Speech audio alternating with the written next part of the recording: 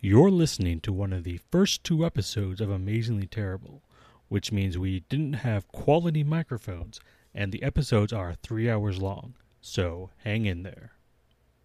So we're listening to Star Blazers, episode 24, The Battle of Gamillion, and Jim and the Holograms, episode 60, The Day the Music Died. So sit back in your red velvet love seat and get naked. Yeah. I'm already naked. That's exactly how I watch these shows today.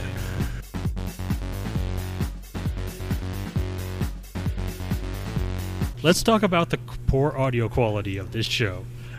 Well, this we're all episode. having technical issues. Now, is the Absolutely, audio sports quality fans. because this is imported from the 80s? Like, No. Our poor quality. Oh, well, Yeah. Matt's poor quality, Mike's poor quality, Derek's. Hey, let's all welcome Derek. Hey, Derek. Yeah. Hey, everybody. Hi, I'm Derek. glad to be here. We're all cheap Oh, and we shit. don't want Okay. to buy Super really excited nice to be here. microphones. All right, hold on. Guys, we hold gotta on. stop talking We over we each other. did One we at a did an fucking introduction last time. Last time we did an introduction, and I said my name is Adam. Oh, Matt yeah. said Damn Matt it, said we need he's to a go- Matt that's nerd. Yes. We- Introductions, that's the next thing. So why don't we just do a quick introduction? Actually, Yeah. Derek, let's give the newbie a chance here. No. Hey guys, welcome to Amazingly Terrible Week 2. I have no clue what I'm doing. Actually, we're gonna no, watch some TV shows. that was we're actually- gonna talk some trash. We're gonna drink some beer, sit back, relax, and probably delete this when you're done. Yeah. Yeah. So Derek is a disgraced naval pilot.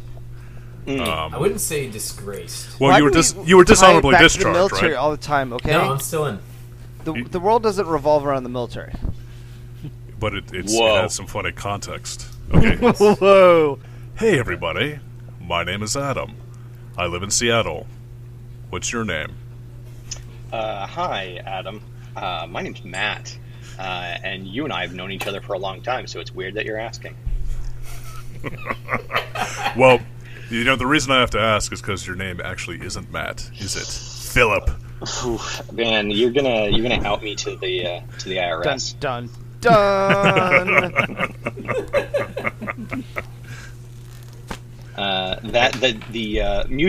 The musical coordinator is Mike. I thought we established last time that Mike is a disgraced Air Force officer on the run Whatever for a he is, crime he did not commit. yeah, whatever he is, he needs to introduce himself. Hi, my name is Mike, and I've known all of these assholes since 6th grade, except for Derek. I got to know him recently. He's Yeah. still an asshole. In like 38th grade.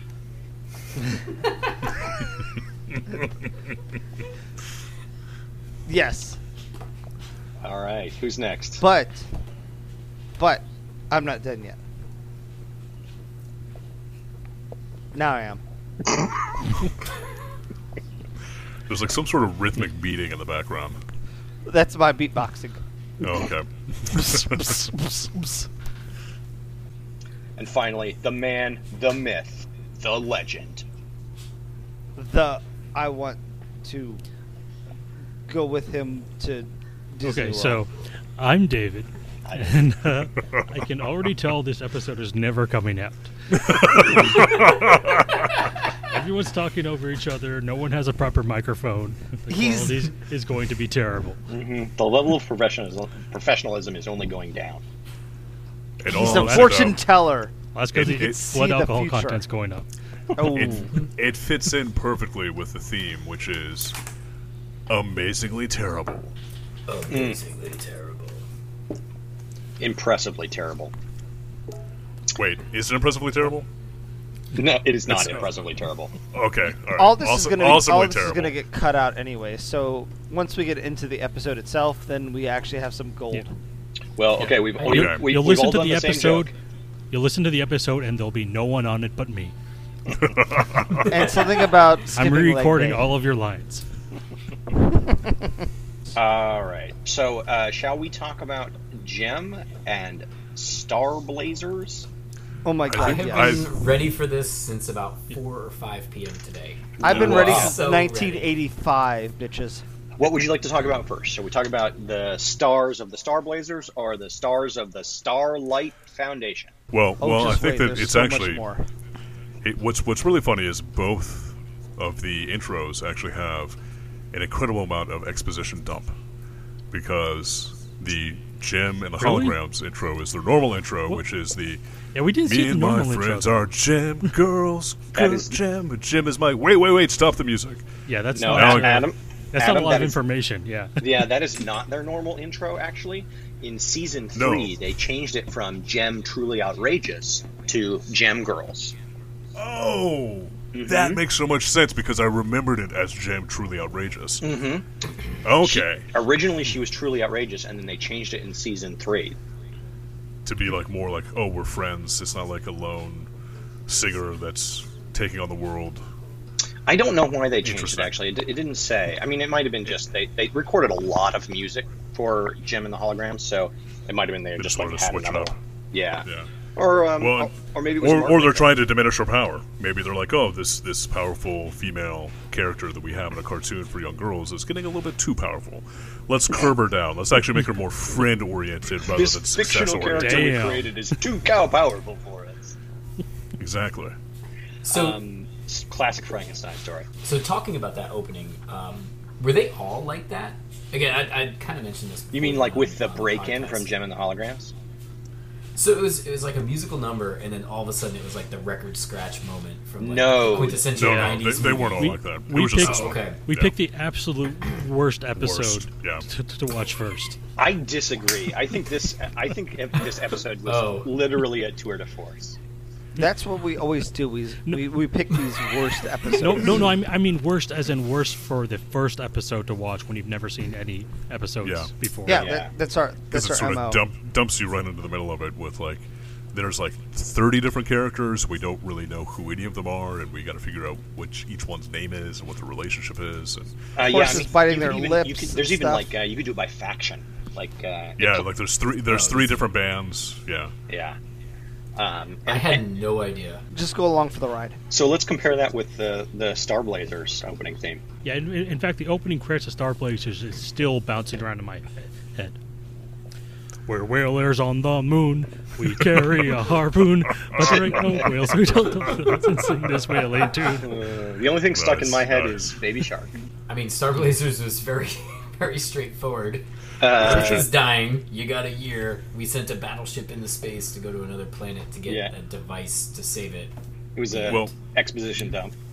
Yep, they fly into a spatial spectral and say bye bye to that big blue marble we call Earth. Exactly. But what I really liked about the Star Blazers intro is they really did their best to not rhyme space with human race, Ooh. and it really sounded like it was coming up, and that the very first time they hit that chorus. Are you sure they didn't do that? It's I'm probably pretty sure they did because not. It was They like might have a done it later on, but like in the translation. first part, The they did not. space human race rhyme is almost as bad as the Hero Zero rhyme. Yeah. Yeah. And that's what I was thinking too. This was probably taken from Japanese, so they tried to probably, make it at least a little bit more towards the true translation. Well, actually, they didn't, because when they brought it over to the U.S., they completely rewrote the intro to the show. So they had the opportunity to basically just record it all from scratch, and all of the imagery you see in the intro is actually just pulled directly from the cartoon itself. It wasn't actually designed as an intro for the show in the original format. So Interesting. I got a real battleship battleship. Yamamoto. No, Battlestar Galactica. Battlestar Galactica. Thank you. I got a real Battlestar Galactica feel from the opening and from the premise. It's like we're on this long space journey. We're one lone spacecraft, which is essentially a World War II ship analog, having space battles.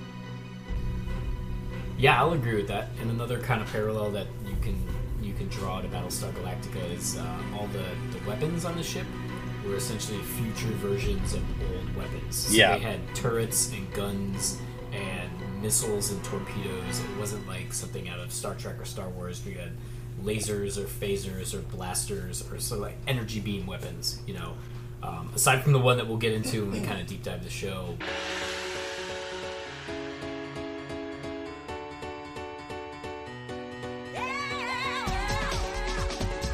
There was some nuance that they went into with Jim, though.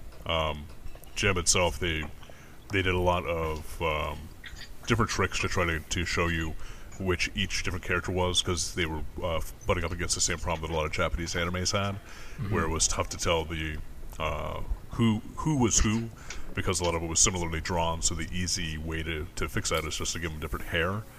The problem is with Jim, they actually changed their hair colors. Yes, and they changed their hair styling, like between scenes. I counted 4 different hairstyles on Jim alone, as well as 4 distinct costume changes for Jim. But so the way they got around that was with the jewelry and the face makeup. So, like, no, seriously, like people, there were some of them that had specific face makeup, but you saw that Jim the entire time was wearing those like pink starburst earrings. Yes, well, the earrings are very important for Jim. Let's get into Jim, shall we? Oh, okay. Let's get into the summary. To just agree with Adam's point there, I had no idea until almost the conclusion of the episode who was in the Stingers band and who is not in the Stingers band until like the scene where they're all together, and then that's the moment that it clicked over, and I was like, oh, they were using hair color to identify who is part of, as Matt had said earlier, who's part of Faction A, Faction B, Faction C. I have a little bit of background on Jim. The first is that I remember watching Jim pretty consistently at a friend's house in Hawaii, and I actually remember enjoying it a lot. Nice. In fact, I have like embarrassing memories of coming back and telling my family about it over like dinner. The plot of Jim. And then your dad like sat you down and forced you to watch 5 hours of G.I. Joe just to get the Jim out of your system. No, my dad did not care. I think it bugged my mom more. This show ran from 1985 to 1988. Nice. Gem and the Holograms was a joint production from Hasbro, Sunbow, and Marvel Productions. And Sunbow is a subsidiary or an owned company from Griffin Bacall Advertising. And this team up, Hasbro, Sunbow, and Marvel, they're also the team up that did Transformers and G.I. Joe. And actually, that makes a lot of sense. Yeah, it makes a lot of sense. And it shares a lot of the same talent. So a lot of the writers and the voice talent, et cetera. Voice actors, yeah. Yeah. And it was created by Christy Marks, who had a fucking awesome career. She wrote for a bunch of animated shows, as well as a bunch of comics. And she wrote nonfiction books. But she wrote for G.I. Joe. She wrote for Spider-Man. She wrote for X-Men Evolution. She wrote for the ElfQuest comics. And for David, for David, she also wrote on Captain Power and the Soldiers of the Future and on Reboot. David's favorite shows. She wrote on Captain Power? Oh man, I had a Captain Power lunchbox in kindergarten. Oh, that's awesome. Hey Matt, real quick, was this show essentially created as we're gonna sell toys, or did who came first, the toys of the show or the show of the toys? We covered this a little bit on the last episode, but in the 80s they changed the FCC ruling so that you could base a property, base an advertising property on a toy line. So yes, this was made in direct competition with Barbie. And during the early part of the period, it outsold Barbie. So this was Hasbro's kind of answer to Barbie. Nice. They made a line of dolls and playsets. Some of the standout playsets were Jim's car. They had a radio station playset, and of course, a doll-size waterbed playset. I wonder what we do with that. Of course they had a waterbed in the 80s. Right, it was a waterbed. It's more like a 70s thing. Yeah. Most dolls came with... there's a lot of 70s mixed in here. Most of the dolls came with cassettes of Jim's music, like a single or so. If you remember, the 70s didn't quite end in the 70s. There was some bleed over into the 80s. Yeah, there was another thing I was thinking of. This was like early to mid 80s, and the look is so strongly 80s. I was wondering how much of this actually was an influence and not influenced by the culture. I think that so I my theory on it is like visually it's very much the 80s. The bands that they're parroting and the kind of musical themes is like the musical stories seem very 70s. Like I got a strong like CBGB's underground vibe from a lot of and like golden years of rock and roll kind of parody. So I think that the writers are really drawing on those stories from the 70s. Well, a lot of them probably cut their teeth in the 70s, so that influenced what they, kind of drew from. Yeah, I mean, the 70s were just lousy with teeth cutting. No, Matt, actually I agree with you. Now that you had mentioned that, it seems like a lot of the songs, essentially the production of when they were performing or whatever, was very Studio 54. Yeah. Like it just, it was a bit more disco, a bit more pop, a bit more actually what is kind of current in like the pop scene as opposed to 80s pop. But as David said, one of my notes said, this is the most 80s thing ever. The costuming was very I was 80s. watching it and I was like, holy shit. Yeah, This we're is definitely like just screams 86. aesthetically we're peak 80s. The music felt like I think easy. to your point, it felt like the battle between disco and punk, and the Misfits kind of represented punk, although they had a purely electronic sound in the show, and the Holograms kind of represented the popular disco trends. Well, you could also see the birth of pop, which is what happened in the 90s. And pop is the confluence of disco, punk, and rock into that undeniably catchy yet disgusting rhythm that we all love now, but that's the birth of it. You're seeing the birth of it in media. Yeah, 100%. I do not agree with you. No, I disagree with entirely all of that. Well, we could agree to disagree, Okay, agreed. you bastards. But an area where I alright. think Mike brings up an excellent point is But that, but like pop you said, Matt, came from all of this. Well, I mean, Whether you pop, I whether you think, like it or not, pop came from disco and this. It's a more infectious form of this. So the show was really inspired by MTV, which was kind of like new at the time, and each episode It still had music. It still had music, and that's why they have those inserts that they like. There's music videos in the show where they bring the brand name and the song title. And that was inspired by MTV, and each episode had 3 songs. So that's a ton of music. So the overall series contained a total of 187 music videos and 151 unique songs. Damn. Which is insane cool. to think about. Matapedia right there. That is That an was- awesome amount of work that they put into that. And in all honesty, like watching this episode, I did not find the music bad. No. I actually liked several of the songs. Yeah, it was not. It was overall. I enjoyed this episode. Yeah. All right, let's get into the summary. Okay. Sorry, did you have a comment there? No, I was going to say that was actually one of my notes. As a guy who really did not remember watching this show, one of them was, did each episode have music videos associated with it? Like it was such a strong kind of essentially theme in the episode. Like they had a music video, a music performance by each of the 3 main faction bands, the Stingers, the Misfits, and the Holograms. Each had a song in the show. Was that, and you had mentioned it, that was something that they did. And from a production perspective, that's actually really impressive. Like it's funny watching this as an adult because I completely disagree with you on enjoying it. That was one of the worst 22 minutes of television I've ever watched in my life. But at least from the like kind of production and nostalgia and everything else, I recognize what they did as there's a lot of very, very impressive stuff. There's just we'll get into it. It doesn't come into a package that Derek likes. My end comment on my notes was that was terrible. LOL. But was it amazingly terrible? So we're in we're in the third season, and this episode really does nothing for us. It gives us no intro into the world of Jem, and it assumes that we know the background. So I'm going to go ahead and give you guys a little bit of the background. So our main character is Jerrica Benton.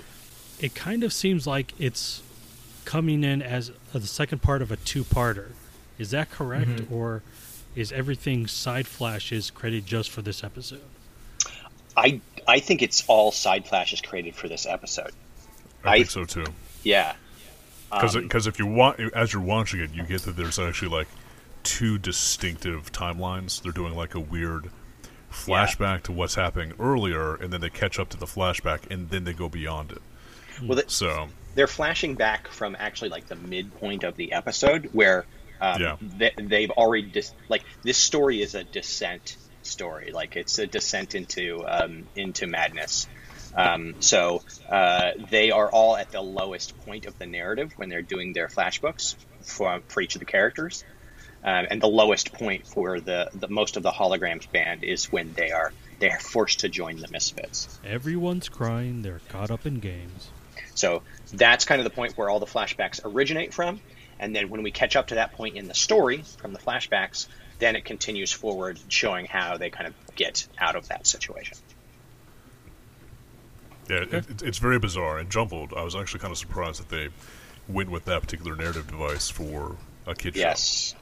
So this episode, like, it repeatedly breaks the fourth wall. It uses, like, multiple flashbacks, multiple points of view, nested narratives, and then the last third is sort of a linear narrative. Yeah, they keep on switching who the narrator is. And Yes. he's, like, telling the flashback.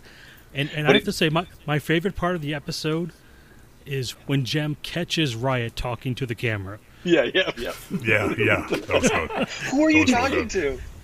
So really I have a quick question about this that you might be able to answer, Matt. The nest of narrative. This is very much like real world.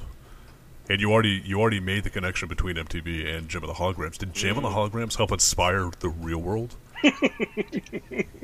I'm going to go with absolutely 100% yes. Unlike Mike's crazy statement, that crazy statement is 100% accurate. All right. But you're right. It is kind of real world storytelling. In fact, like, I don't think I said anything like that. I don't think that, like, I don't think they handled it very well, but I think that they were trying to do some fairly sophisticated storytelling in this episode. It just, there's a lot of, like, weirdness as to why these things are happening. Well, I mean, it's hard to do in the short period of time they had. They had 20 minutes to basically create conflict, create an emotional response, and then resolve sexual it as quickly as tension. possible. So Yeah. Don't forget about the sexual tension. So I can't forget about the sexual tension. I'm gonna Have go you seen Riot's hair? Riot. A little bit of background on the premise of Jem and the Holograms. So Jerrica Benton is our main character, and she uses holographic technology located in her earrings to transform herself into a Jem. So she has a secret identity as a rock star and this other character, Jerrica Benton. Jerrica Benton owns Starlight Music and runs the Starlight Foundation and is the sister of Kimber, who is in the band. The whole thing, though, begs the question: why the fuck does she need a secret identity? Like, she lives with the band. She's related to members of the band. The other members of the band are her foster sisters. Like, why? What's the secret identity doing for her? I think an even better question is, why did Miley Cyrus do the same thing years later? Why does every superhero do it? I think it's because it's a compelling. Well, superheroes have supervillains that target them. Superheroes have a good answer for that. So is it Well, like the singers the have the chicken or the egg? paparazzi. Well, none of the other Paparazzi members are of the the bands are doing supervillains. this. Yeah, none of the other all the other band members are perfectly happy to be band members. Yeah. Anyway, So if you weren't a superhero, you're not going to have supervillains? I don't have. Well, I don't have any supervillains. Do you? You're not a superhero, so no one cares about you. But Your you just said. Damn. But you're Mike, you just said it, and then you were trying to. Mike, are you drunk? Yeah. Okay, so that makes a lot of sense. Actually, I was wondering about that because Jim actually changes her style and hair color Whether I'm drunk or not. Right. in the episode, Yeah. and like as I'm watching it, I was like, does she go through a transformation for the shows? Does she actually do like a magical? Yeah. A magical girl transformation. Well, don't get me into- wrong. But- Matt, you're a hero, but you're not a superhero. So you're not going to have any super villains after you. You're right. And Just Mike, regular villains. Matt, do you Just know why you're not a regular superhero? Why? You're gonna have like the the mortgage broker villain, and you're gonna have like the the normal kind of villains, not Yeah. like a super villain that's gonna like The cable bill collector. Yeah, the cable bill villain, but not the melt the polar ice caps super Matt, villain. You're not a superhero because you skip leg day. As you know, I don't want to mention. I didn't want to say this, but as much as you bike, your legs should be bigger. I don't think Matt's even a normal hero because It's heroes true. don't use drugs. Oh, You're right. Oh snap! that is a tie back to the '80s, right there. And I'm fucking wigged out of my mind on antidepressants right now. He's like, give up the Just lithium, say yo. no, man. Just say no. Um, Just say no to those antidepressants and legal drugs that the corporate man is trying to push down our throats. So she has this holographic technology that she inherited from her dead father. It is a computer program, or like it's inferred it might also be an AI called Synergy, and Synergy allows her to project herself as Jem. But it's not. Wow. There's a lot of questions about why that, particularly in this episode. Like, basically, no one really ever puts two and two together, because Jem disappears and also Jerrica Benton disappears, but nobody's Yeah. like, where the fuck is Jerrica? They're like, where's Jem? And in the meantime, they need to actually be more Yeah. concerned about Jerrica because Yeah. she's the head of the company. It's Right. like losing the founder. Yeah. And But it's a real Poochie moment. Because whenever Jem isn't on screen, everyone's saying, "Where's Jem?" Right. So she has a multi-ethnic band called the So- Holograms. are we going to include Poochie in every podcast? Or Did we do it last time? Yes. yeah, I mentioned the death Okay. of Poochie last time. Yeah. We did. They use their profits from their band to foster 12 orphan girls called Starlight Girls, and they run a record label called Starlight Music. Wait, the 12 orphan girls are put to work to run the record label. The record Ooh, label. I have a lot of theories on this that we'll get into later. Okay. Yeah. Yeah. They have a rival band called the Misfits, and then in later seasons they also have another rival band called the Stingers. And there's a ton of characters that are all pretty much the same, so it's easier to just talk about the faction to explain like why things why groups want different things. Okay. Right. And I think overall this show makes it very clear that Jerrica has severely fucked up her life by pretending to be two people. Yes. Yeah. Absolutely. I would agree with that wholeheartedly. All right. So, in our show's opening, as we talked about, is interrupted mid-song by Kimber Benton. This is Jerrica's sister, and she's speaking directly to the viewers. Like I said, like the episode repeatedly breaks the fourth wall, and it has so much plot in it. It's like 5 seasons of a Mexican soap opera squeezed into 22 minutes. Yeah, it's Yeah. like a flashback to all of the payoff scenes with none of the setup scenes. Right. Yeah. That's Right. the reason why there's like a lot of just like that's the reason why it's all exposition, and there's a lot of like, oh yeah, I did this thing. I need to tell you the entirety of my plan. Mm-hmm. Just because we have no time for you to naturally find it out on your own. But there's a ton of just tons of reversals and a combination of exposition and narrative. It gets quite complicated. So Kimber tells us there won't be a story because Jem is gone and it's all her fault. And she's dressed like she's going to prom with Immortan Joe from Fury Road. Except she's speaking live from her Barbie dream house. And then we slide right into flashback 1. and they this isn't super clear from the beginning, but they establish in Flashback 1 that this happened 3 months ago. Oh, they did. Yeah, so there's a time scale because Oh, okay. Yeah, there when really when is. did they say 3 months? Because one of the questions that I had, one of the very, very clear timestamps, I'm sure you're going to get into it, was the 3-day periodicity on the boat. right, Yeah. where like Yeah. they're on this boat, and during the time on the boat, apparently like their whole everything changes. There's like no time for Jerrica to ever take any vacation Yeah. because the world moves so fast for her. Yeah. By the way, that was a great line. What is that? It's a boat. I love that part. I was like, that's so good. So Ryan's hot and all, but he's a condescending dick. He has great hair. Ryan's Like, his Ryan's hair a was classic cult. beautiful. Yeah. Yeah. Although his So, master plan seems to be to go on vacation. Yeah. Yeah, I can't really fault him that, honestly. Yeah, and he seems really okay with it. Like, Yeah. he gives up. He has like a very good music career that he just fucking is willing to throw away at the drop of a hat For vacation. for vacation. Just for vacation. Yeah. Anyway, in our flashback, Jerrica is practicing terrible mental health and type A personality traits.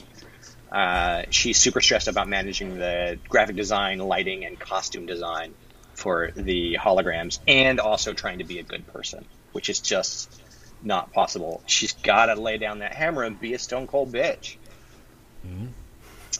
Anyway. Yeah, that was a pretty telling line when she was like, we have to make sure the colors match the outfits. Right. And then her employee walks away, okay, you're the boss. And she's like, no, I don't want you to agree with me because I'm the boss. I want you to agree with me. Yeah, I want you to agree with me because I'm right. Anyway, Jerrica snaps at Kimber, and they have a fight. And Kimber, in pretty much every scene where she shows up, she almost lets it slip that Jerrica's secret identity is Jen, because she's fucking worthless. I never got that because I never actually got the secret identity part. Right. But Like that's every she's amazing hot, because so she who does. cares? She does keep saying like Jim, Jim. Yeah. Yep, constantly. They have a fight, and then once that establishes that Jerrica's really stressed out, and then we skip to the concert where Jem, also Jerrica, is completely freaking out because we learned that Rio, who is her on-again, off-again love interest and stage manager, his van has broken down. And roadie, like Yes. he's essentially the roadie too. Yeah, his van is broken down because that cuck is janky.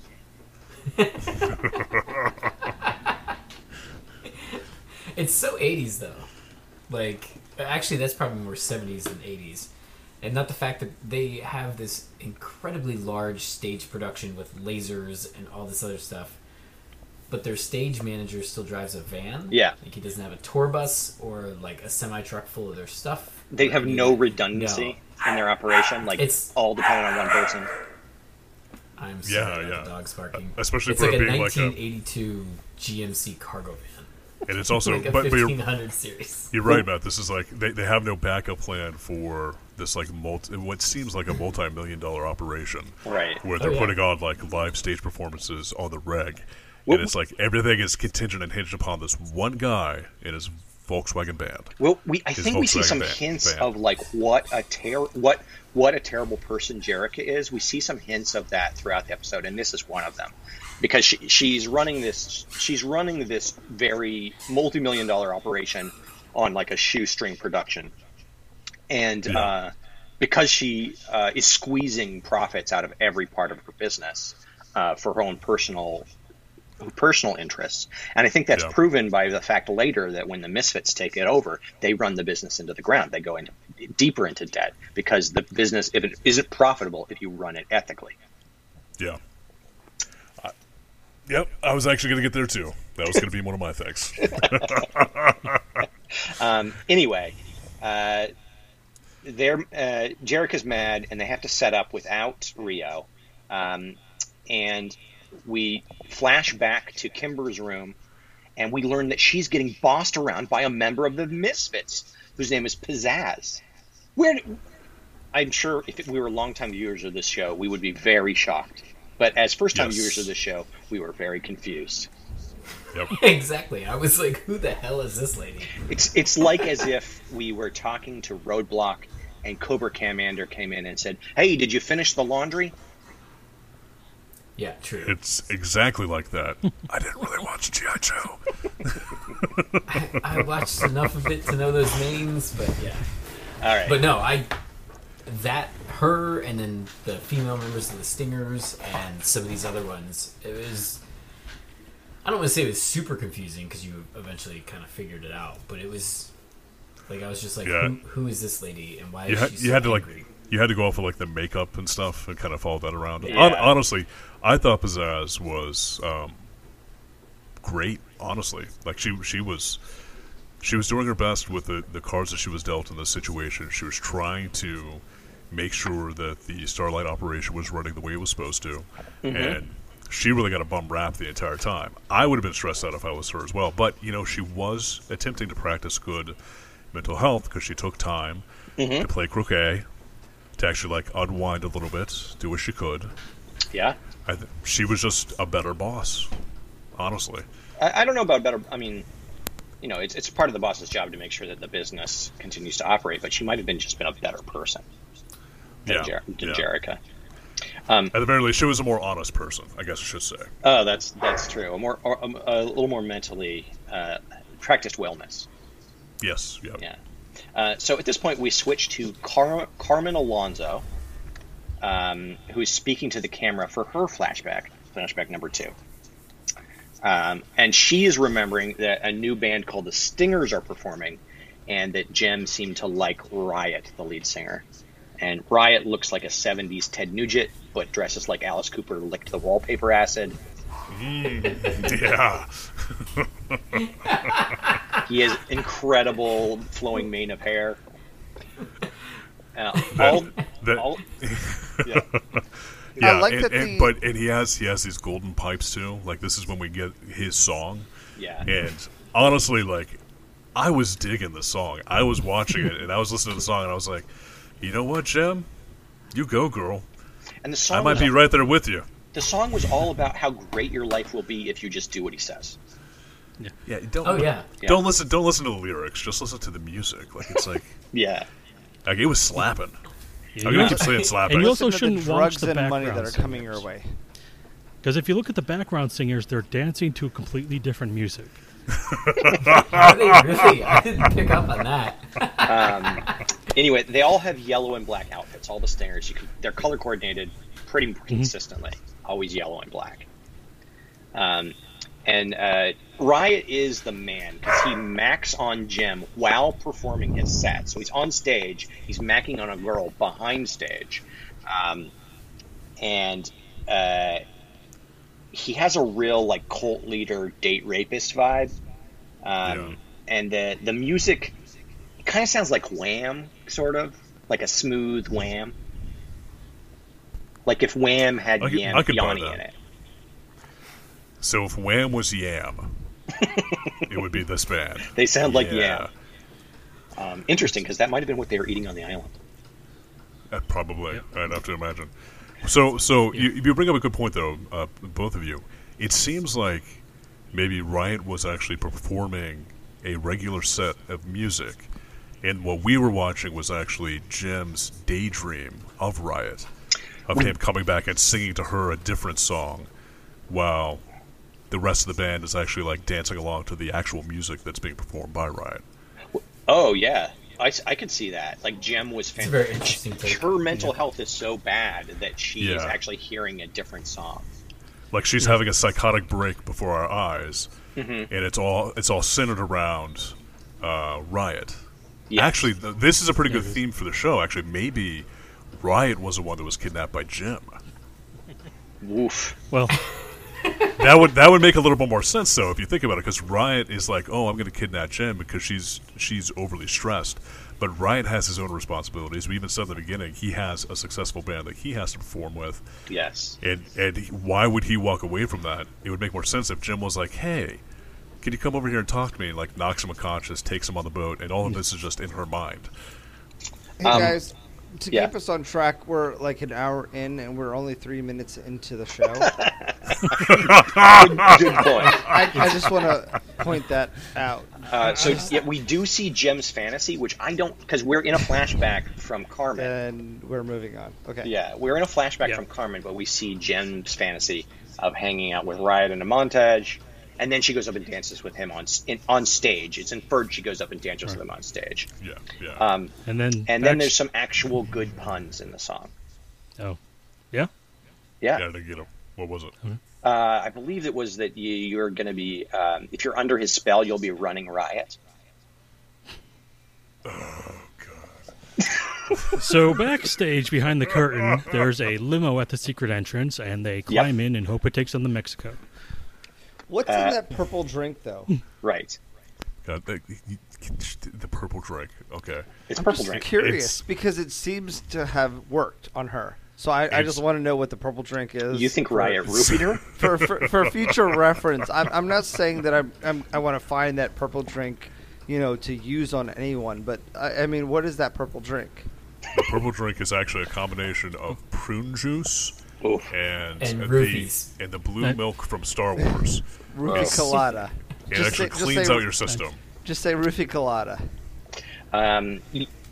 You're right, David. They get into a car, and that's the end of our flashback Podcast. 2. Where but at the end we find Carmen getting yelled at by a different bad misfit lady. Now, I think Carmen at one point says vulnerable in this really weird. That's right. Yeah. In the beginning, Now, is she that says- like a French accent that she gave up on halfway through that word, or what is the deal with Carmen? Carmen is supposed to be Hispanic, but the Okay. Hispanic Oh, God. and Mexican accents in this show are Oh, abysmal. horrible. It is so fucking racist. It is horrific. Are you guys talking about the boat rental guy? Yes, Okay. The boat Yeah. rental guy Yeah, the boat rental guy in the at end, episode Yeah. where he says "C." Is it once, racist to point and out that racism? establishes him as a Mexican dude. the way we do it, apparently, yes, Mike. Okay. So we cut to Riot and Jem living in a grass shack somewhere. I love how Matt's struggling to keep us on task here. Yes, it's just like every other time we talk. That's why he's the game master. Riot. The game master. So, Riot addresses the camera and saying he always gets what he wants, and we go right into flashback number 3, in which Riot offers to take Jem on a cruise to exotic Mexico.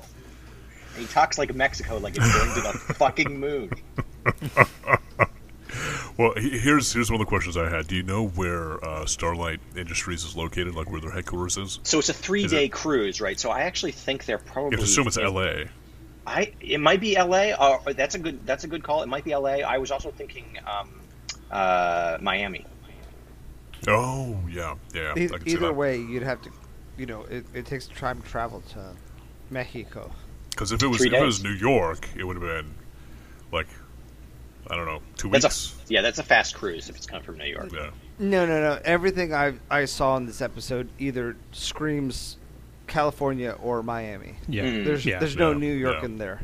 No, that's true, because there were palm trees all over the place, and when they were like actually showing some of the intro stuff. So Anyway, Makes a lot of he kind of pressures her into going with him, and she objects, but they've already left. So she says, pressures is not that good of a word. He tricks her because they're on the boat, and he's like, "But Jim, we've already gone." And she's just like, yeah, we are, haven't we?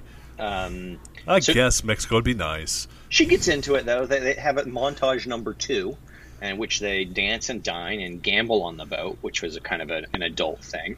And at the end of that montage, Riot tells Jem she doesn't need her friends or family, that she only needs him. To which she seems to have no response. Now we skip to Aja Laeth, the hologram's guitarist. She's going to have flashback number 4 for us. And in flashback number 4, we find Kimber climbing out of the 20th floor window to avoid Starlight Music's creditors on tied together sheets. Yeah, this was the insane part. Yes. When she was saying, I don't know how Jerrica stays ahead of the creditors. It's like, it's been less than 3 fucking days. Right. How over leveraged is this goddamn company? Well, I think that like they went into debt to fund this this tour, but the tour wasn't profitable because Jem ran off. Right. For 3 days. The time scale does not make sense.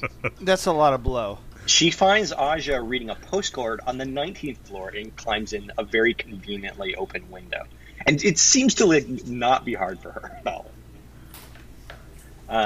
This postcard is insanely long.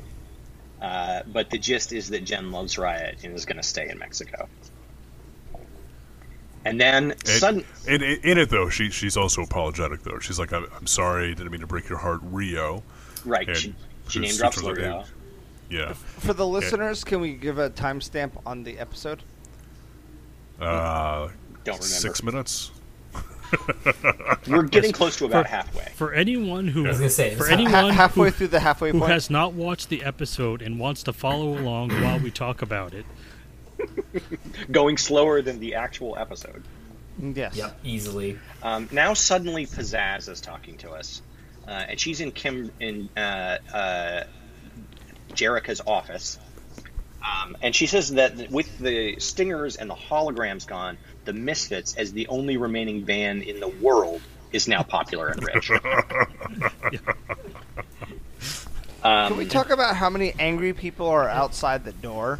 Yeah, those are all the creditors. How That's many- the massive number of creditors that are dead to. But they're not. How- That's not during this moment. That's happening in Flashback 4. So right now but- we're in the modern or the current time. Yeah. But seriously, even in the 80s, how many creditors would be sent to one location?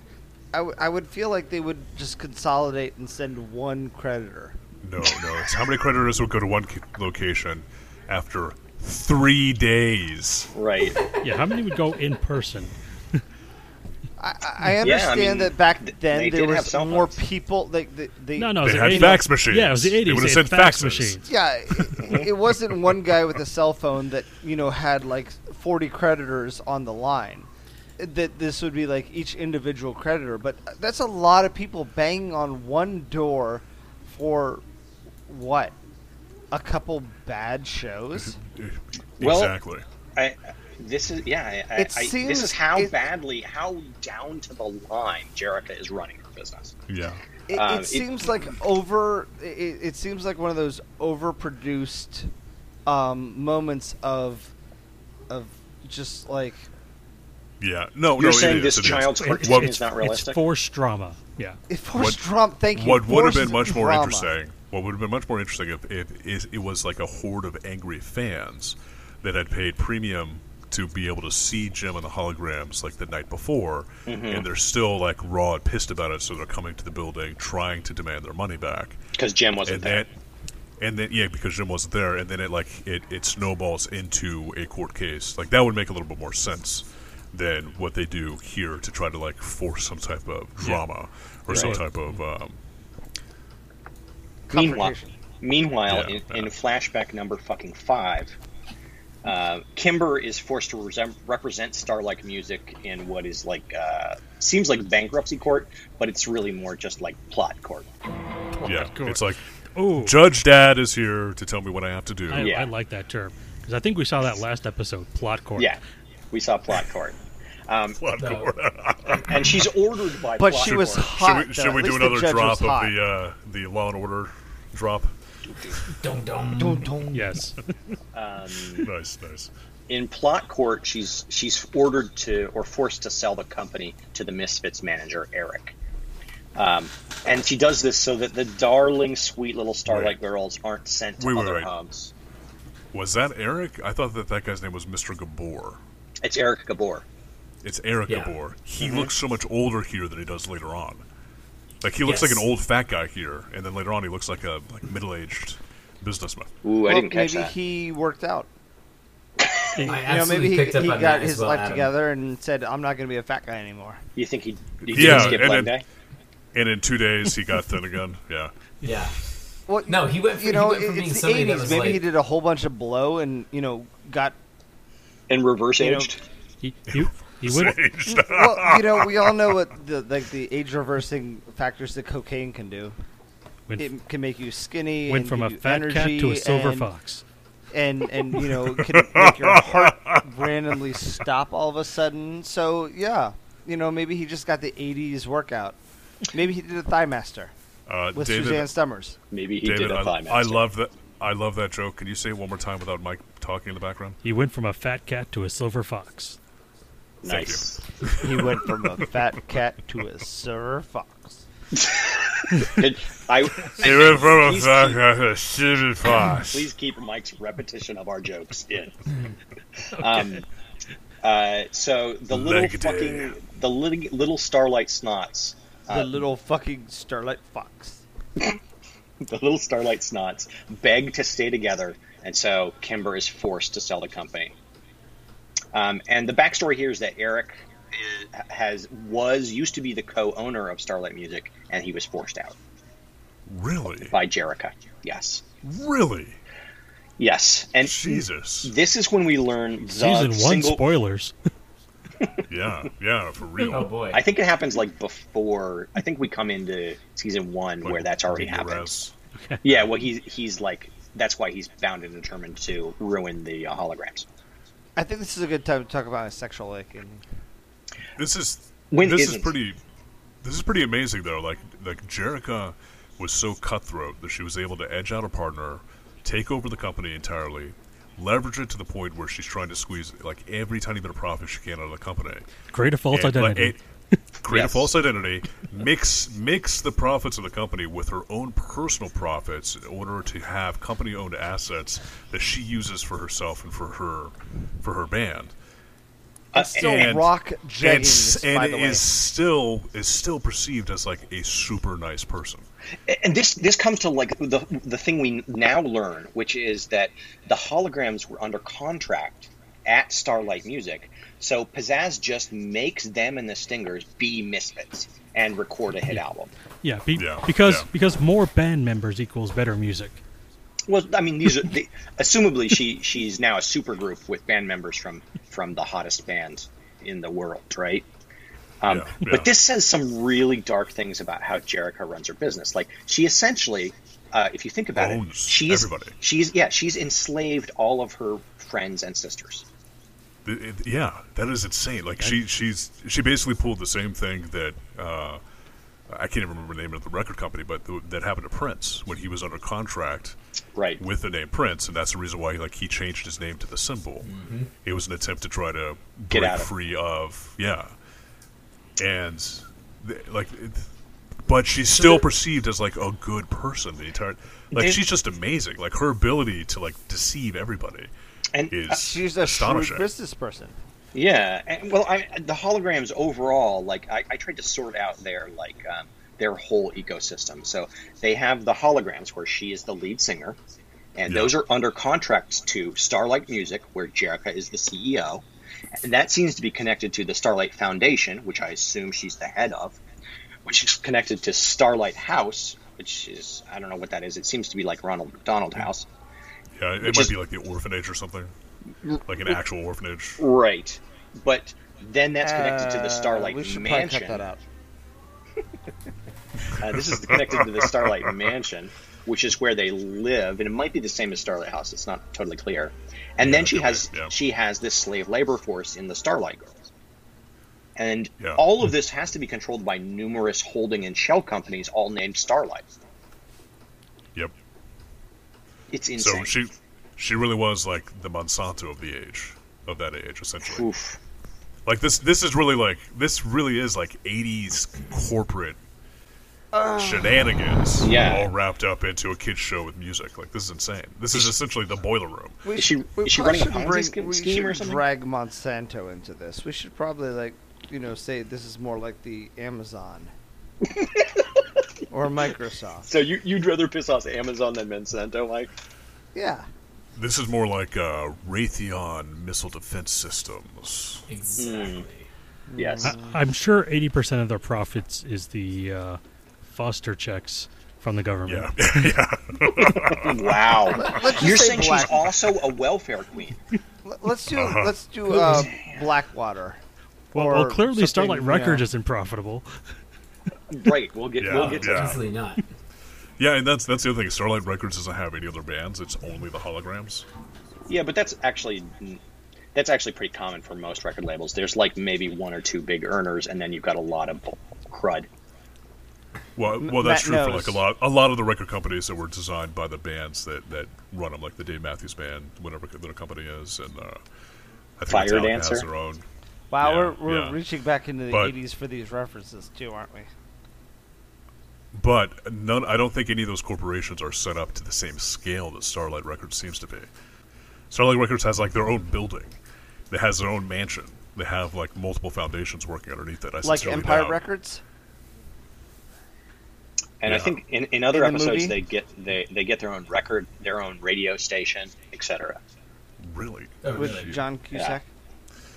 Empire Records did not have John Cusack in it. So what was the It had point you made it earlier? had Rene Matt? Russo. No, not Rene Russo. Jesus, No, Renee Zellweger and Liv Tyler. I don't think it had Renee No, Zellweger. who was in the it. guy? What was the movie with High Fidelity is what you're High thinking of. Fidelity? Yeah, and it also had the Jack guy Black. from Jack Black. It also had the guy from the prison movie, Shawshank Redemption. Tim Robbins? Yeah, Tim Tim Robbins. Robbins, yeah, He was the with his patchouli stink. patchouli steak. That's right. That's what I'm talking about. All right. That brings us into music video number 2, where Pizzazz and the Frankenstein Girl Band perform a song called "Top of the Charts," and it's a revenge song where they said that where Pizzazz says she wasn't able to do it, and now she's showing them, and it was okay. But I'd say it's the suckiest song of the 3. It was Yeah. definitely the suckiest It was song the worst of of the three, Like, yeah. the lyrics, they really didn't... you don't necessarily need to rhyme lyrics, but, like, nothing kind of clicked. It seemed forced. Yeah, it wasn't so bad though. Like it actually, for a song in a kids cartoon, it wasn't bad. Right. It was just the worst out of the 3. Now, did you think Oh, it yeah. sounded like a 10-piece pop band? No, it really did No. not. It was one guy on his, 12-inch synthesizer. But it song. did a fairly good job of explaining her motivation and kind of continuing the plot, like more than a lot of the other songs. Yeah, it absolutely did. And Matt, the point that I was looking to make a little bit ago here is where you were talking about Jem, like essentially being two-faced. Like her band was extremely two-faced. All of a sudden, you have a band that is without their leader, without their front man / front woman, and now all of a sudden they're playing in another band and seemingly like supportive in this music video to make this song. Like it wasn't like, you know what I'm saying? They weren't like just completely flatlining the performances or anything else like that. They were playing in what we can only essentially assume was a good showing of this music video, this track, Right. you know, this concert. So that you're whatever. saying that And they then- should have done the T-Pain thing, where they just came on stage and they said, "I'm contractually obligated to be here." Yeah, Exactly. Every time their Like, lyrics if they came really out. truly, if they were really truly like loyal to Jem, don't you think they would have been like, yeah, but that's a tough and call. we're only here for? But Jim's But gone. there's something else Have you ever played music, Derek? Have you ever just like felt the music inside you and it just had to come out? Yeah. Did you Like, ever have they that just- rhythm like- inside you?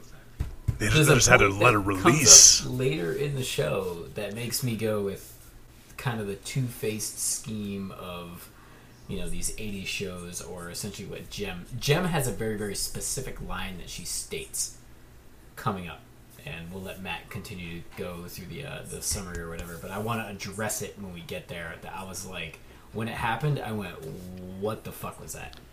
But is this the reason why the plot is so dense? Because they have to spend so much time on these music videos? It could be. Probably. They do a fairly good job of like getting work out of the music videos. Like they introduce Riot with a music video. They really explain Pizzazz with a music video. Really, the only wasted one is the last one. The last one, yeah. Anyway, goddamn flashback number 6. We're back with Jem and Riot we're at the 11-minute mark of the episode, Mike. This is the halfway mark. We're now at the halfway mark, Mike. And of this show, we have two, of right? the show. We have 2 shows, yeah. Yep. That's why we recorded for 4 hours last time. Yeah. So, flashback goddamn 6. The cruise ship arrives in Mexico, and Riot states that they've been on it for 3 days. This is where we get the 3-day number. This is why we keep saying for 3 days. And this also, is everything that's been happening. This is hairstyle number 3 for Jem, number 4 for Jerica. Interesting. So Jem wants to get back because she says her multiple organizations need her, and Riot convinces Jem to stay so that she can watch him water ski. What the actual fuck? Like what? Yeah, his exact line was, "You haven't seen me water ski," and she says, "Are you any good?" And then he continues to water ski. I don't know. Like I've used this line a few times before in the past. Doesn't usually work out that well. It's a real come up and see my etchings kind of come on. Yeah. See, I was thinking more of watch me jump off the diving board like a kid. Yeah. Oh, yeah. Or it makes me think Well, he has that kid moment when he finishes water skiing and he gets back on the boat. And as he's coming out of the water, like he was in the water, he's coming out of the water, his hair is perfect. Mm-hmm. So obviously he has some sort of like water hydrophobic hairspray thing going on that just repels all the water. And he just looks at Jem and says, "Aren't I perfect?" Mm-hmm. And this is the scene. It really is like a little kid thing to say. This is where we learn that in this scene that he was the one who pretended to fix Rio's van and sabotaged it. And he used Jem's anger to lure him away. This is all. Can we talk about that? Yes, this has all been a fiendish plan from Riot. It's a real unforced error. It really is. So this is one of my major note points in this. Step 1. How in the world did Rio not recognize Riot as the mechanic? His hair is enormous. Man, this mechanic really has incredible hair that spans the length of his shoulders. It's true. And is this goldenrod color. How in the hell did that go on? Well, I think we haven't talked about this much, but it'll come up towards the end. Rio's a bitch. Yeah.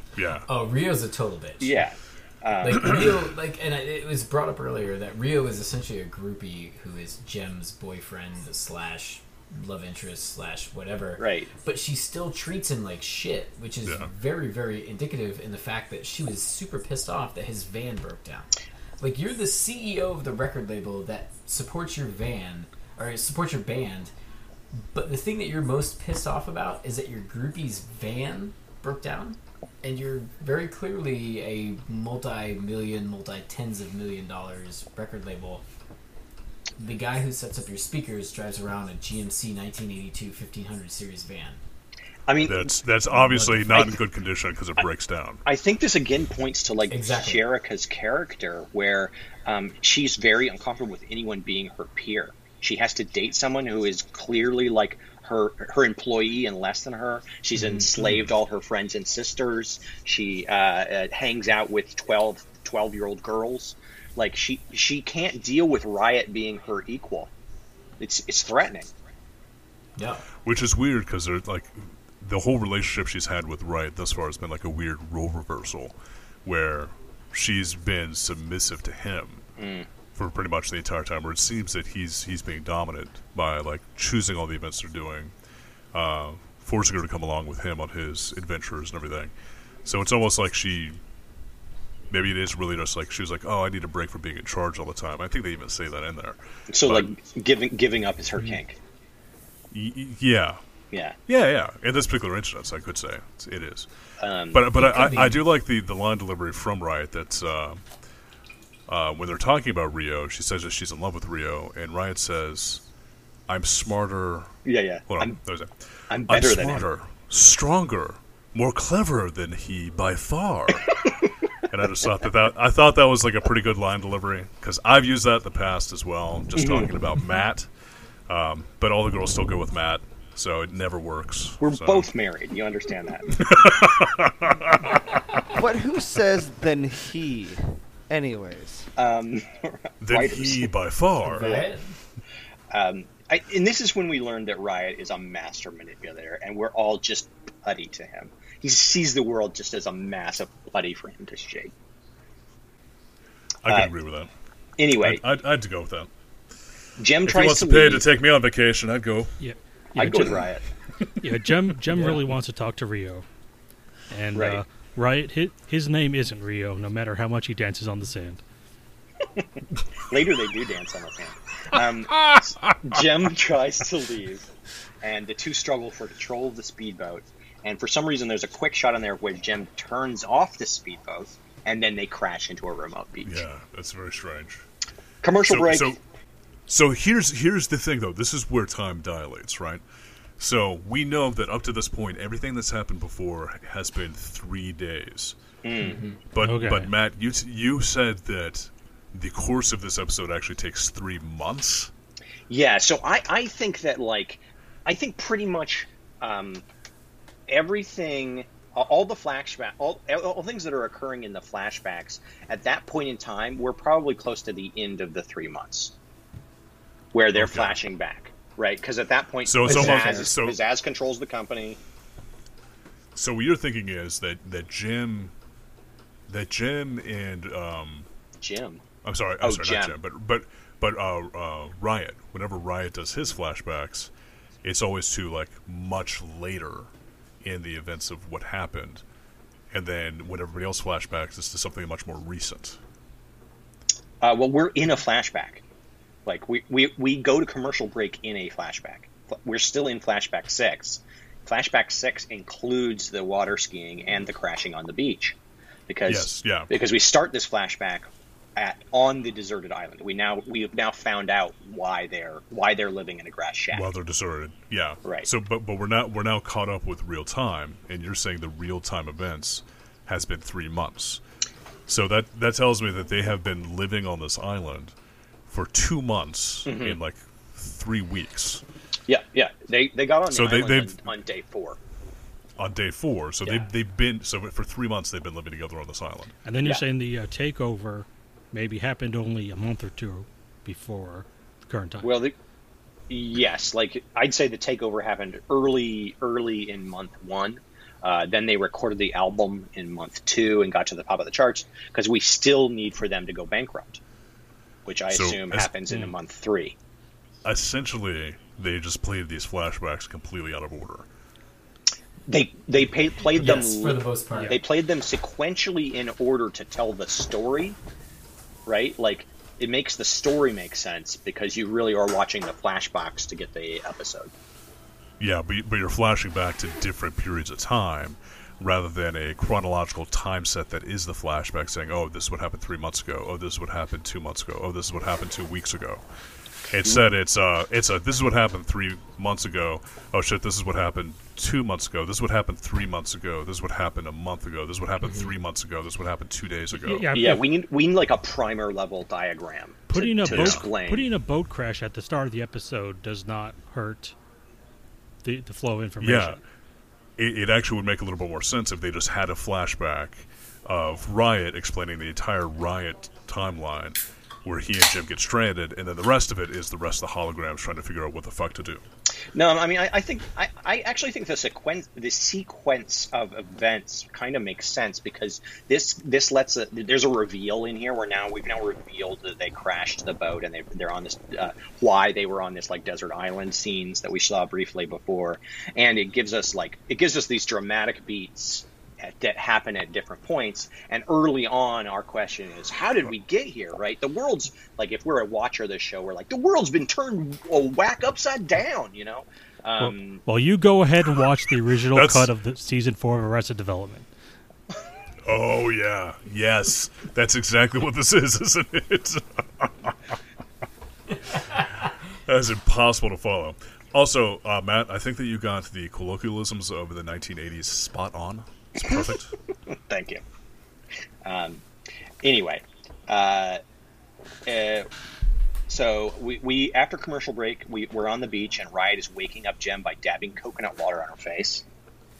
And he's talking and reassuring us that she's fine. Can we Yes. can we talk about that? Yes. Like, when I watched that, I was like, if you suffer essentially a head trauma, like, I don't think putting coconut water on whatever sort of cranial injury you have is going to be the correct course of action. Well, he tells us it's just cuts and bruises, and we've really trusted Riot up to this point. I mean, but have we? Honestly, like, up until this point, he's been like, this has been all part of my plan. And you're just like, dude, you roofied her. Well, this is, I mean, he's just had his heel turn, right? Like, we've been unsure about him, even though he's clearly a creepy date rapist. Yeah. Like, he's just had his heel turn. And Well, he's revealed been himself. talking like a villain the entire time. He just hadn't seemed to be doing anything particularly evil. Right. Villainous. That's Yeah. true. He's just been talking Yeah. like very evilly about going on vacation. Right. And how great it was to live on this island. Right. Anyway, he's talking about how perfect the island is for him. And at that moment, we get our really fourth wall breaking moment where Jem asks him who he's talking to, which in a pretty insane episode, this is probably the most insane. It's like, shh, you have head trauma. Right. Anyway, cut back to the Starlight Mansion, and I'm just going to do like a real quick occupancy count of who's staying in the Starlight Mansion. We have the 12 children. We have the 2 former Stingers, now Misfits. We have the 4 former Holograms, now Misfits. We have the 4 original Misfits, and it's inferred that both Rio and Eric are also living there. So there's 24 people, not counting support staff. I counted 26. Ooh, where'd you get the other 2?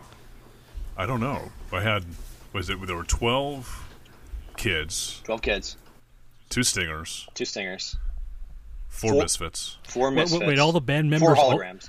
All of the other band members also moved into the house. Oh yeah, that's true. Did the stingers, the other stingers, get forced to move in? It's Didn't inferred Get the that they all Misfits. live there. they have their own lives before this? That's insane. I mean, I'm gonna have to go with no, because Pizzazz infers that like the Stingers are essentially non-people, because she says like they were nothing without Riot. Yeah. Yeah, Well, it's also kind of an inference that most of these people are not people because it seems like they're owned by yes, the companies they work for. yeah. So Reaganomics. Reaganomics, exactly. And I will. Yeah, I'll let- because this was 1985, right? This is like peak Reaganomics. This is probably in 1988 or 1987. 1988. So I will let you in on one secret bit of knowledge: is that the 2 Stinger women in the band, Minx and I forget the other one's name. They we never know more than their nicknames. Everyone else, every other character has like their stage identity and then their real identity, and we never learn the real identity of the 2 Misfit women, the 2 Stinger women. 2 stingers, yeah. Yeah. Minx and whatever her name is, yeah. Yeah. Masha. So anyway, after a quick fight with Rio, the Stinger girls, Minx in particular, reveals that the postcard they got from Jem was a forgery made by Riot. Because just like every other supervillain, he cannot resist signing his own work. Right, he's the Riddler of the of the Gemiverse. And then Kimber and the other holograms come in, and Kimber almost gives up fucking Jerica again. Every time with this girl.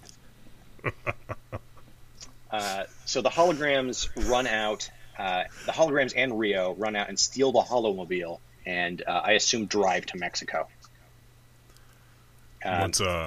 What's funny to me is like she keeps almost giving up the secret identity that doesn't really matter. And I imagine, like, everybody knows, and it's just sort of like Kimber and Jerica are the only two that Care. are oblivious to the fact that everybody else knows and doesn't care. Yeah, Well, it's see, not a like lot of the rest. it's not like she attends high school and has to keep her identity hidden from her classmates. Exactly. Well, Like Spider-Man. a lot of the like Spider Montana. Like Spider Montana. Well, a lot of the rest of the series seem to be premised around a love triangle between Jerica, Jem, and Rio, where Rio wants to date both Jerica and Jem, not knowing that he's attracted to the same woman in her Like mini arc. Spider-Man. Like Spider-Man. That is like that is one insane unintentional threesome that they must have on a regular basis. Can you imagine how disappointed he would be when they were like, "Yeah, we'll both do it with you," and then just one person shows up? And she's like half Jem, half Jerica. she uses one earring. Or he can't get it up. Anyway, the Starlight Girls distract Pizzazz by blackmailing her, asking for clothes. God damn it, Mike. What? Did Mike ruin something? I'm sorry, our roadie's van broke down. We don't have our stereo system up. Let's try this concert again in 20 minutes. How did I do that? It's 30 minutes now because we're over 40. Yeah. Oh. Yeah, Are we just are we 9 minutes into the episode? Is the joke is that the time gets longer and longer? Yeah, you realize that by the time we get to the end of the series, it's going to be like we got to wait 5 years because I'm 40 now. Anyway, and now in Mexico, Rio and the holograms pick up Jem's trail by talking to the single least Mexican man ever. I didn't realize this became the Matt show.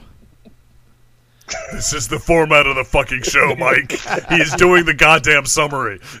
But how did this summary become longer than the show? When we switch to the other show, it'll be the Adam show. Yeah, Exactly. Yeah, but And the summary is longer than the show because that's what we did last time. It's an analysis, not a summary. I'm sorry. I should call it an analysis. Right. we should call it what it is. It's a fucking long, drawn-out narration of exactly what's going on during the show, but we're not watching the show, we're listening to it. Did you Wait, listen did to you the do this last time, podcast? Mike? Didn't you do this last time? Did Yeah, I miss... No. I think I might have missed No? the... Okay. I might have missed the reason of this podcast. I think by this point in the previous podcast, Mike, you were drunk. I think he's drunk now. I think I'm pretty drunk right now. I think that's the whole point of these podcasts is I show up drunk. See, that seems to be the whole point of always when we see you. Yeah, well, when don't you see me? So I think guess the when note that you're I wrote sober. down. When I'm sober, I'm at work, so yeah, nobody sees me then. I don't want to be seen. I'm just toiling away from the man. My note that I have for this point in time in the show is racist as racists and their racist impressions of Mexicans. Yes. And then next I said, does the Coast Guard operate in Mexico? Question for Mike. I'm not Mexican. So Mike, I I'm didn't say you were. Hispanic.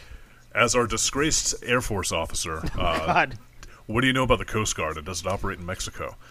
I think that something the Coast Guard does interdictions. How long has Derek been gone? I don't know. He's probably been he's been probably spinning out comedic gold this entire time and didn't realize he's muted. God damn it. The Coast Guard does interdictions. Okay. And you could insert Okay. any kind of jokes about interdictions. So do they have transponders on all the boats that tell you when the boat crashes? No, That's a good point. he got a report. Airplanes they're missing. have transponders. He got a report they were missing. I think really what happened was the big cruise ship Because somehow they saw this knew this that the jackass. boat had crashed. Yeah. They didn't know that Yeah, the boat crashed. Yeah. It was the big cruise ship that was in port. Saw this jackass take out a little dinghy. They crashed it. They saw him crash it. They didn't give a shit. They just mentioned it to the people on the dock. Because it's been like two and and a the half dock months. is actually, and the dock is actually just like right around the corner. It's like less than a mile away. You can see it from the island. They just didn't care. I like your understanding of the geography of this. Yes. Well, because they all jump into like these little motorboats, and it seems like they get to the location at the very least within the same day. But it seems like within the same time of day. Like they get there like in the morning, and then they arrive at the island in the morning. I mean, this show seems to take place in a perpetual daylight. Like there's never any weather. It's never like evening. It is nighttime. It's nighttime when they did the show. Yeah. That's true. So they spend all their budget on targets wardrobe. Will normally have transponder. Like cruise ships will have a transponder. Naval ships will have a transponder, but list all the ships that have transponders. The point is that the Coast Guard seems to know that the boat was lost, but they weren't looking for them. Yeah, they didn't do anything to try to find it. Yeah, exactly. That just means that they're, tracking something that had lots of drugs on it. So you think they took like some drug lord's dinghy and they were like, the Coast Guard was like, "Fuck, we're not getting involved in this. We don't want another cartel war. No. We're just gonna let them stay there. We're gonna track them, but we're not gonna follow them because it could lead us to the drug lords. So yeah, it probably had a lot of blow in it. Enough naval talk. Let's get on with the episode. Yeah, let's move on. So back at wait. No, Mike. What? One more. Okay. Dinghy.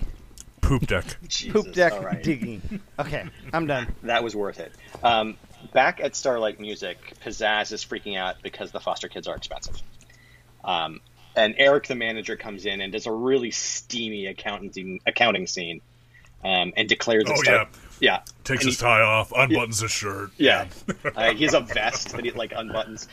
He declares that Starlight Music is like double bankrupt. They're they're more in debt than ever. Can we talk about the machine that he used there? Like it was like an old school accounting machine. Yeah. Well, it was like an accounting, essentially calculator that had like the scroll reel on it. But it was putting out a tape that was not a scroll. It was like a ticker tape. Yeah. Out of almost like a stock company. So it was like, what are you gonna read from this 1/2 inch wide, 72-foot long numbers tape? Other than like scroll all the way again. It's like, just one Starlight is broke. That's why he's the businessman. That's why he's the accountant. Yeah, that's why they have God. We do get a few numbers here though, and here's the part that confused me because up to this point in time, all of the Starlight girls are represented by 3 girls. Mm-hmm. So I thought the Starlight girls were 3 girls. It's 12. And he starts reading off these numbers: $15,000 for clothes, $7,000 for dentistry. $4,500 in books. 3 girls. For 3 girls. That's what I thought, was just for 3 girls. And I wrote down, I'm so fucking glad I didn't have kids in 1985. Mm-hmm. But even for 12 girls during this time frame, $15,000 for clothes? Is that not like over $1,000 per girl for clothes? In 1988, well, you've seen how fly their clothes are. In the 2 months since they took over the company. In the 2 months of exactly. Yes, but you're right. So that might be like the 1 month budget because it would take a month to build up to like figure out the budgeting. So this is like the 1 month expenditure on clothes for those 12 children. Jesus Christ! And I mean, they infer in their blackmail that like if they aren't taken care of in the style in which they are accustomed, they will. The orphanage will get involved and they will take the kids. But no. The best part is the foster agency will get involved. They'll reclaim the kids, and then they'll reclaim all of the assets of Starlight. The Starlight Industries. Foundation. Of the Starlight Foundation. I told you because for some reason they're tied directly to the children. I told you they're 80% of the income. And they haven't been cashing the foster checks. Okay. Let's see here. I lost my place. Sorry. We now we cut back to Jim and Riot in the jungle, Yeah. right? Well, the Misfits are devastated by this news that they're in debt. And then we cut back to Rio and Minx finding the crashed boat. And they rushed onto the island to find Jem and Riot. And they find them lounging in hammocks. And at this point in time, it has been 3 months, right? Right. And Rio sees this. And they have been on the island for over 2 months now. Yes. Rio has got to smell like the worst fucking ball sack on the planet. Mean Riot. I'm sorry, Riot, yeah. Riot is just gonna like stink to high heaven. And I imagine Jim's no better. Because they're in like the jungle and the heat, they're gonna be sweating their asses off in the dirt in these grass huts. Keep in mind, I imagine they smelled them before they saw them. Keep in mind that Jem is essentially a hard light hologram this whole time, right? Like underneath the Jem cover, Jerica is in there just like filthy. She's just filthy as hell. Yeah. Just covered in like feces and like scratched all up, covered in bug bites. Yeah. Like her entire body's just like an open sore, basically. She's like castaway level dehydrated and like emaciated. So seeing them there, Rio assumes Jem wants to be there, and he just fucking walks away like a little purple cuck bitch. But that leaves Minx, our final stinger, to confront the castaways. And then Jem quickly runs after Rio, and they reunite. Jem reveals Riot's master plan, which was to live like a filthy fucking animal on a tiny island. And then they kiss. But no, first doesn't Rio and Riot fight? Yes, almost. They kiss, and then Riot interrupts to challenge Rio to a fight. Yeah. No, Rio does get in a hit. He gets a mean right hook in. And you hear the pounding flesh of him hitting Riot in the face. Right. And then they're like, no, break it up. Jem jumps in and she says she's not something to be fought over. She can do whatever she wants, and she wants to leave. And that's pretty. I liked this bit. This was pretty nice. No, I did too. I like that too. It's a great sentiment. It's mediocre execution, but it's a great sentiment. I'd say it's over signaled. Like it's over signaled to the point where it's like, hey, this is a problem and we're not doing this, right? But it's nice to see that in a kid's cartoon. It's also good because Rio is about to get his little bitch ass beat. To get his revenge, Rio steals the Stinger's spark plug, which I did look up, and they do have spark plugs in those kinds of engines on speedboats. So they have to row back. But at this point, Riot essentially has his cult back, consisting of two equally attractive women. Why the fuck did he ever leave this situation? They seem to be happy to do whatever he wants. Two equally attractive Eastern European women that have a pretty good sense of style, great singers. Yeah, earn a fair amount of money because they're actually in like an active band, and they're supposedly making money off of albums they're cutting and shows they're performing. And they've both stated earlier in the episode that essentially their lives are meaningless without Riot. Yeah, and literally, like you see that, like you were saying, he pulls out two oars and tosses them to him and says, "Start rowing," and he just sits down and relaxes on the boat. Yeah, and they do it. They just do it. Yeah. Anyway, You bring up a great. So why? You've inadvertently brought up a great point. Inadvertently.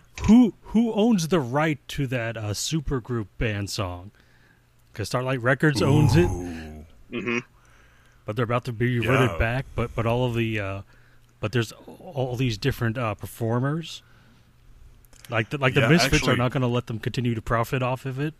So that's essentially what the Misfits could do is they could take some of the assets that are within Starlight Industries, sell those to Eric, then sell Starlight Industries back to Jem and the Holograms, and it would just be revealed the exact like listing of the assets that are associated with Starlight Industries. So she very well could own like a fair amount of the IP from Starlight Industries with this whole deal that she's pulled off. I don't think they did anything that complicated. No, I don't think they did it either, but still. I think they just screwed up the rights. in the same way that a lot of 80s cartoons are, where they'll never be able to be released again. Oh, yeah. Well, I mean,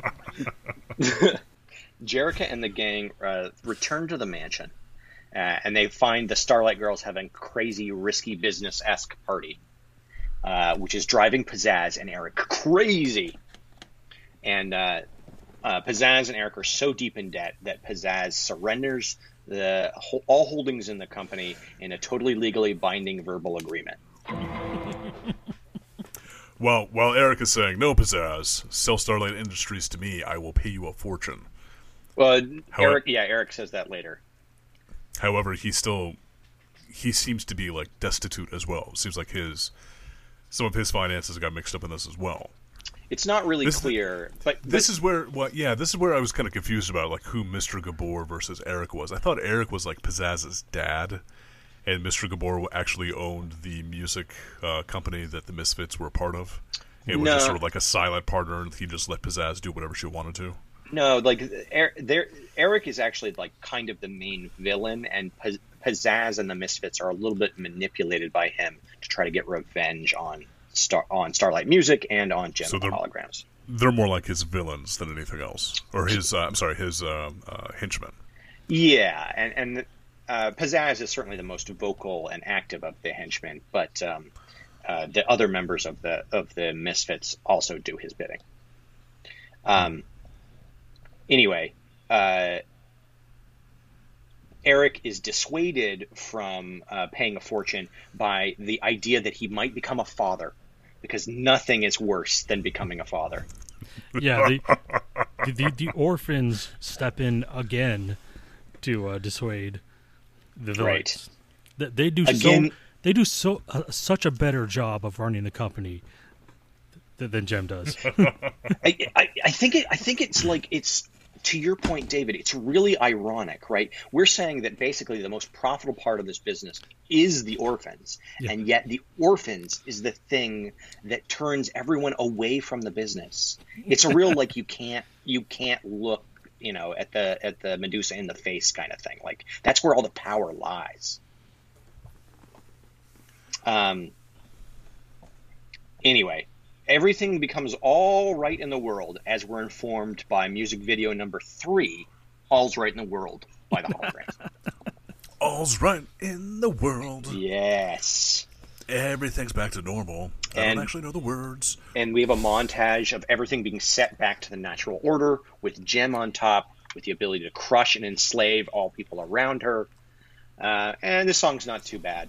And you even see kids. Is this circling back to the whole, like, everything resets at the end of every episode's back in the 80s? Yeah. Yes, absolutely. Of course. Everyone says I'm as happy as I've ever been. Yep. Right. They actually literally do, yeah. And but then you would think I do like the shot of, like, all the kids, like all the teenage girls that are wearing Misfit makeup, that then, like, get flashed Jem tickets to go see Jem and the Holograms at concert, and they immediately wipe off their Misfit makeup and, like, put on their hologram earrings to go out and see the show. It really tells you just how much kids are just sheeple. Yeah. Within the space of 3 months. What did they have back then? Because this is like 30 years later or 40 years later, and we don't have those kind of drugs. Literally all those children are on cocaine. It's the 80s. Anyway, over the end credits, you can hear the original song, Jem, Truly Outrageous. Yeah. Or rather, Truly, Truly Outrageous. Truly, truly, truly outrageous. Whoa, Jem. Okay, final thoughts on Jem and the Holograms. So, I did watch Jem and the Holograms when I was a kid as well. Me too. Typically, it wasn't like a regular thing, but I would watch it when it would come on after other cartoons. But like this time as an adult, the first time I watched this particular episode, it was mind-numbing. I don't know, it was just... It was very difficult for me to get through it, but when I went back and watched it the second time, I actually really liked it. I honestly really liked it, too. Once you knew who all the characters were? Yeah, like once I knew who all the characters were, once I knew what the plot was, I was able to enjoy the music a little bit more. I was able to enjoy the styles a little bit more. I was able to enjoy the relationships between the characters a little bit more. It was just like, initially it was like, what is with all this fucking exposition? Yeah. So I kind of had like a weird reaction to it. I feel like I think the main thing that I got from this entire episode though is that the real bad guy is the overarching sense of capitalism and the constant necessity for accruing money and possessions and wealth. If nobody cared about that and they just focused on the music, Riot didn't care. Much better show. Well, that's true. He was looking to get his dick wet. So Yeah, Riot is really like, he's an anti-capitalist. You know, like he wants to drop out and live on an island. That's why he's a villain. So Riot. Okay, that's our next T-shirt. It is the Che Guevara T-shirt, but it's Riot with a beret, and the beret's like setting on top of his hair. Che Guevara, yeah. My thoughts on this is I started off thinking that this is the It's a Wonderful Life of tween girl cartoons. But it's not. It's actually the Citizen Kane of tween girl cartoons, and I have 3 backup reasons for that. Okay, nice. So 3 reasons why this is the Citizen Kane of tween girl cartoons. First of all, it's a descent into madness of a world without its overlord and capitalist master, Jem. And Jim, just like the main character in Citizen Kane, wields soft power and contract law to enslave her friends and family, and then torment them with her piss-poor mental health, shitty time management, and predatory business arrangements. Finally, in the final song, there is repeatedly the lyric that we're all in the pink. And this is a direct tie-in to the Rosebud illusion in Citizen Kane, which we all know Rosebud was the nickname that Hearst gave to his mistress's vagina. I think we might have seen 2 different movies. I think we saw 2 different movies there. Why do you think Hearst hated Citizen Kane? One reason was that Rosebud was literally the nickname he had for his second wife's private area. Oh, okay. I did not know that. Yeah. So he named the sled in his movie after his ex-wife's vagina. Orson Welles named the sled in his movie that was Rosebud as a mockery of Hearst. Oh, all right. Anyway, crazy, nice. Little bit of movie trivia and wait, what was it? What was the name of the newspaper that Hearst was running? It was like the Inquirer, New York World, wasn't it? Or New York World? I forget. He had multiple newspapers. Oh boy! All right, so Matt, actually, you bring up some really, really excellent points about this episode. I watched it twice. I hated it twice. I thought it was trash fucking TV.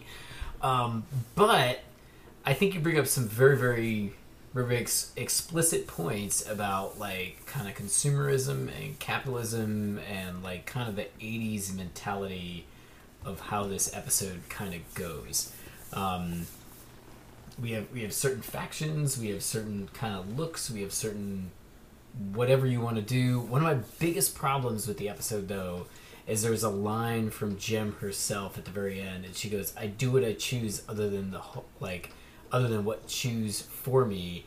And I'm like, we just spent 3/4 of the episode where Riot chose for you, and you never did what you chose. You were like, "Oh, I need to get back to my friends." He's like, "Come on, baby, let's go gamble." And she's like, "Okay," and let's go water skiing. And she was like, "Okay," and I'm like, really? Like, your convictions are that easily swayed, you know?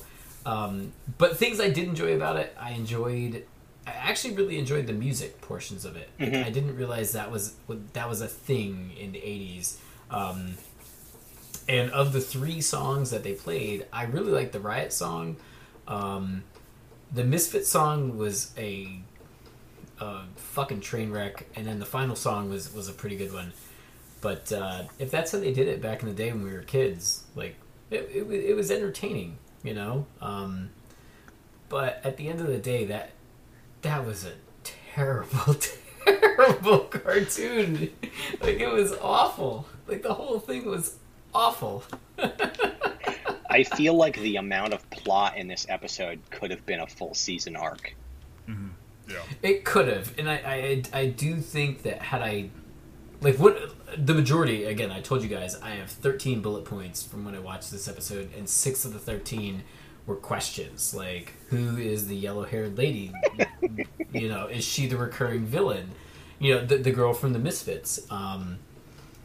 You know, holy shit, that opening where they all like that. Like, I don't remember the, you know, Jem and the Holograms. Like, all of a sudden I'm like, yeah, Jem and the Holograms, and then boom, like, cue the record, stop, and then all of a sudden there was what's her face there being like, this is the worst day of my life, and I'm like, is this the standard 80s opening? Like, with the musical montage? Like, Every show opened know. like that.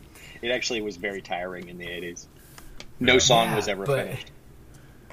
But some of the things to, like, kind of put it into modern perspective is you had Riot. Dude, that whole thing was a date rape vibe. Oh, yeah. Oh, no, Like, that was beyond... I mean, that was beyond some of the things that we kind of, like, took for granted in the 80s and 90s. Adam, why am I seeing your junk? He was serious. He was seriously... Like, I had to reach behind my computer, so I moved it down. And the things he was saying, too, were, like, super duper, like, predatory. Yeah, he was like grooming her.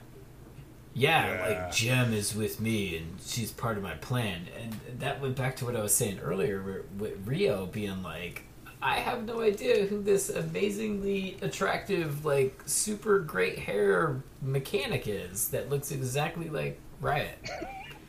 Wait, what? It's hard to understand if this is the first introduction of the Stingers or not. But yeah. I think that this is not the first introduction. I would imagine that.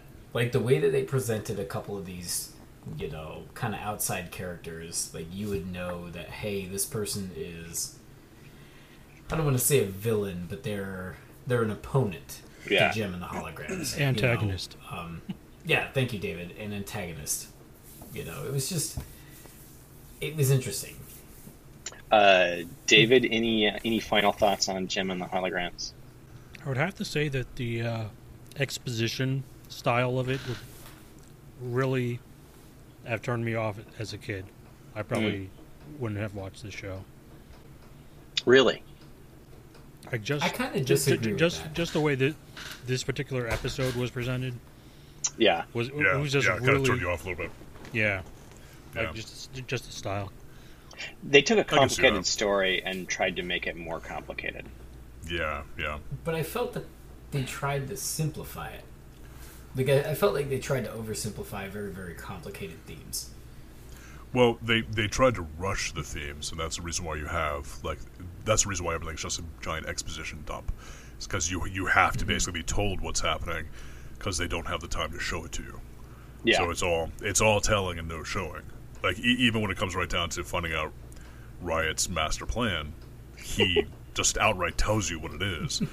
And he tells Jem what it is, because Jem has to find out, but he doesn't have time for her to find out naturally, so he just has to tell her.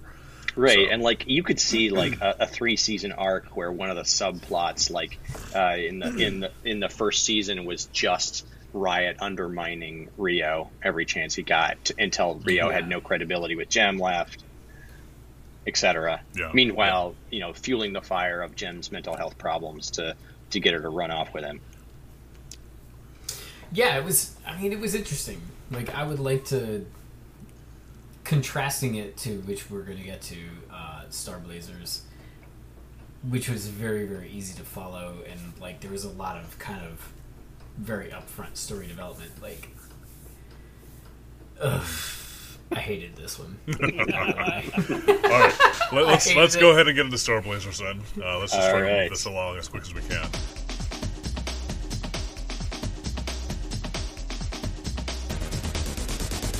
All right, so next we're going into Star Blazers Season 1, Episode 24, The Battle of Gamillion.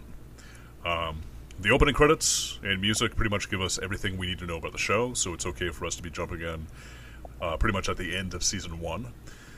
It turns out that it is the year 2199. The Earth was under serious attack from Gamillion, and Gamillion had sent planet bombs to Earth that began to slowly cover the planet in deadly radiation. There's another friendly planet called Iskadar that has a machine called the Cosmic DNA that will clean the radiation. I'm sorry, Cosmo DNA, not Cosmic DNA. Cosmo DNA is a singer from the 70s. I thought it was a magazine for scientists. Ooh. Like a fashion magazine for scientists. Sexy lady scientists. Exactly. Yeah, shed that unwanted DNA. Oof. Yeah. Break Off up your those face. ribosomes. Have the best DNA organisms ever. Organisms. Flick that Organisms. DNA off the tip of your nose. 12 sexy DNA secrets. All right, Just so drag your teeth down that DNA the supplier. Queen Starsha is the queen of the planet Iskadar, and she sent out a message to Earth to basically say, "Hey, I got this device to help you out. Come and get it." And in the intro, it says that a small team of Star Blazers that call themselves the Star Force have undergone the journey to retrieve this machine, and they have to travel 134 light years in just one Earth year. And I think this was a bit of a... This is actually a bit of a translation issue, because when I went and looked at the wiki, it says it was actually 134,000 light years in just one Earth year. So, Oh, really? So that's even worse. Yeah. That's too many light years. That's So like we come... 15 more than you can do, really. Well, that's the main tension of the entire series, is they got 1 year, and they need the extra 15 days. So how are they going to cut their travel time to get that extra 15 days? It's like the Battlestar Galactica opening where they show you like how many people are left. Right. Because they do a It's countdown. like a countdown. Yeah. Yeah. I liked that, where they were like, okay, they're about here, and they have this many days left. So Yeah. they ratchet up the tension that way by making us do math. Well, we come in right away, media res. We find out that in order to reach Iskadar, they have to pass relatively close by Gamillion. And apparently Gamillion used a magna ray to force the Argo, which is the name of the ship that the Star Force is using, down into a sulfuric acid sea that's beneath the crust of Gamillion. I think that's what it looked like in the cartoon. Yes. Yes. So the Gamillion civilization is beneath the crust. Like, they have buildings hanging down from underneath the crust and buildings coming up from the mantle. And there's also a sulfuric acid sea that's there as well, that's over top of the mantle, that they're always dealing with. Yeah, they really live in like a shit sandwich. Like, they have a perfectly nice planet surface, and they've decided to live in like the crappiest under the crust layer of their planet. Yep. And the narrator has already told us that they're dealing with this sulfuric acid sea, but then we come into the main character, whose name is Derek Wildstar, named after our friend Derek here, who himself used to be a pilot. You're still a pilot. You're never not a pilot, right? I'm always a pilot. I'm actually the pilot of the future battleship Yamato.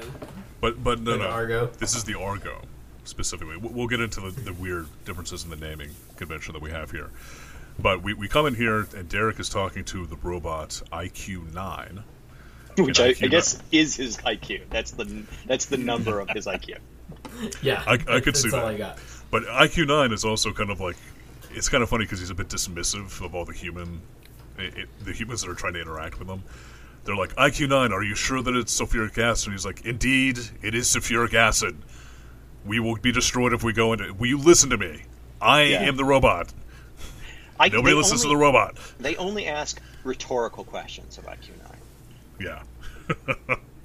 So, it's also stated that at this point in time, the rain that's coming down and the storm that they're flying through is also acidic because it has melted the third gun deck. And at this point in time, you actually see the ship kind of rising up out of the sea a little bit, so they got a little bit of sulfuric acid on the bottom of the ship. And this is when they get targeted by missiles. And acting captain Derek Wildstar has to have them dive. He yells out, dive. But really it's just saying, he basically just says evasive maneuvers, and they just sort of like fly around instead of flying down into the sulfuric sea. And I would say that, like, we now have the essential crux of the episode is that they're trapped between the surface of the sea and the missiles that are being fired up. That's like the central tension of the whole episode. Yeah. And there's like a little bit of the run silent, run deep aspect here, because they do have a little bit of a submersible moment. Yeah. Even when they're flying through the air, a few times you see ships fly over them and like drop what looks like depth charges to hit them and rock them. So it really kind of has that like classic submarine movie tension to it as well. So yeah, this is the DOS boot of poorly converted Japanese cartoons to American. So at this point in time, we get a pretty good glimpse of the voice acting here, and it's pretty bonkers. Yeah. I don't think bonkers begins to eclipse what this is. It's just crazy because you never hear them put like a bunch of Southern accents into. I guess what they were trying to do is they were trying to make sure that this was like an American show. So they picked like an iconic American style of accent and just jammed it in there, and it was Southern. So you have like a couple of guys in the Argo ship that are Southern that have kind of like this like slightly off affectation that's with a Southern voice. But then we cut to the Gamillion command post, which is almost like a missile command where they do all these things, and you hear the main bad guy talk, and he sounds like a fucking Southern dandy. Yeah. And so he is completely blue with blonde hair, with like almost like a higher, I don't know what you would call it, like a higher class Southern accent. So like he really does sound like a Southern dandy, like he went to a cotillion and he was trying to talk to the young ladies in their bustle dresses. Yeah, I mean, I think we're supposed to get an understanding of like the culture of this planet, where they have this like aristocracy ruling class that may not be very competent, because he also has this like more seasoned assistant who seems to handle like the real execution of things. Yeah, Crypt. Yeah, and but he's kind of like he's like the veneer, the like civilizing veneer on this like working class team that actually executes all and does all the work, and he just kind of like spearheads the endeavor. And then later in the episode, when he takes over control personally, that's when things really go to shit. That's when things fall apart. Yeah. So the Blue Man Dandy basically says if the Argo is not going to go into the sulfuric sea themselves and they're avoiding our attacks, then you need to turn on. He yells to his men, "Turn on the sulfuric acid storm machine, and we'll make a sulfuric acid storm that will destroy the Argo."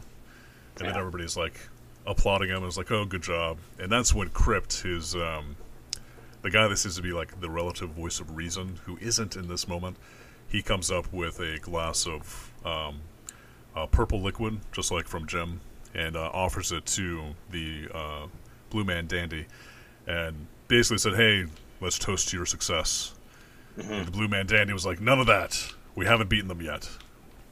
So, yeah, he has a real like grudging, sardonic respect for the Star Force / Starblazers / Japanese people.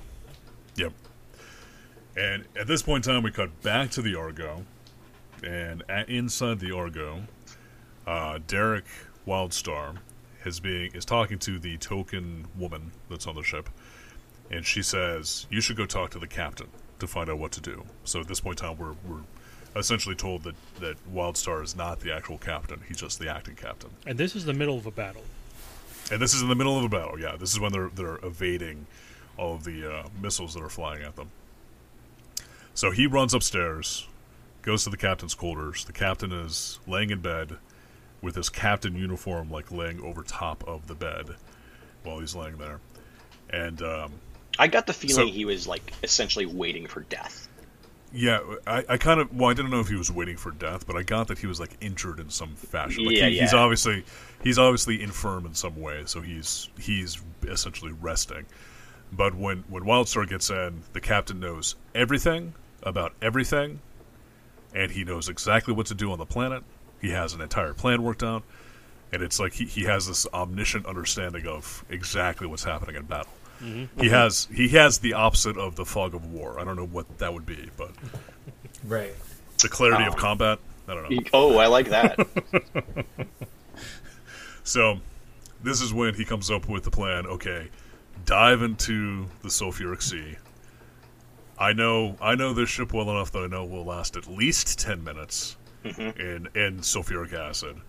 Once you get under the sulfuric sea, find the biggest volcano you can and shoot it, and it'll release an immense power that will destroy Gamillion. It will And actually destroy the civilization on this planet, because the volcanoes here are so much more powerful than the volcanoes back on Earth. Yes, and it'll release like it seems to infer that there's some sort of like secret energy that it will release, like an unknown power, although it's just really just volcanoes. Yeah, it's just lava. Orgasms. Yeah, Yeah. it Now we're releases back to orgasms. Cosmo DNA. That's part of Cosmo DNA. And he's supposed to use the special gun that the Argo has. The wave gun. Yeah. A penis. One big blast sorry. from their wave motion gun. Wave motion gun, yeah. That's right. So then we cut back to the bad guys, and they're all like, hey, the Argo's gone underwater. It's gone under the sulfuric sea. It's done. We won. They're dead. Woohoo! And there's Well, like a little bit... Yeah, Adam, I'm watching this at the same time as you're talking, and you're way better of a voice actor than they are. Like, it was literally singing up as you were talking, and I'm like, oh my god, this is the coolest show ever. It's like... And then I turned on the voice, and I'm like, oh shit, this is dumb. It's like the dark side of the moon and whatever it was. What is it? The fish? Is it fish? no. Dark Side of the Moon and Alice Wizard of Oz. No, Wizard of Oz, yeah. yeah. Yeah, Dark Side of the Moon and Wizard of Yeah, Oz. you were talking, and it was syncing up perfectly with their lips, and I'm like, oh my god, this is the most awesome show ever. I'm like, oh wait, So That could at, be our at next this, podcast. just syncing Yeah. me up with just sync explaining you up things with- in the I'm just watching you don't even have to explaining be shit. Yeah. talking about the episode or saying anything relevant. You could just be talking about today the weather is 74 degrees. I think we're hearing from Tom- Mike is that he gets off on your voice. Fair enough. It happens. I still didn't mention how Jem was so hot in the last episode. So.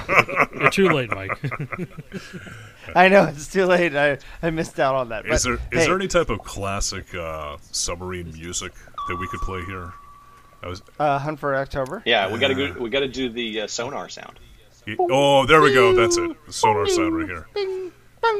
So at this point in time, we get into a tense submarine drama, and it runs for about a minute, which feels like a lifetime in these cartoon terms. Yes. So we really are right now. We are in the run silent, run deep, because people are clenching their control panels. They're looking at gauges. You can see Clenching you it see in. the outside of the ship's slowly melting away a little bit. Yeah. And everybody, and you hear the creaking of the ship. So, but in no time, really in no time, they managed to find the right volcano with IQ9's help, because apparently IQ9 has some sort of sensory system that allows them to actually find the most powerful volcano. And then they go through this relatively long. It wasn't really that long, but it was an intricate sequence of showing how they fired the wave motion gun. So I have to assume this is something that they do regularly in the show.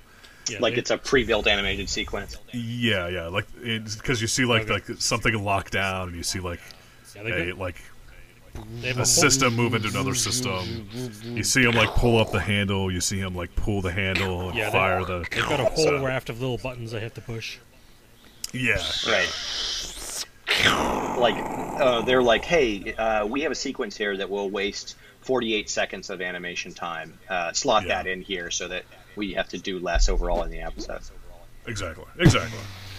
So they hit the volcano, it blows up, you start to see lava flowing out everywhere. It's destroying all of these like mushroom looking structures that are on like the mantle side of the whole setup for the civilization.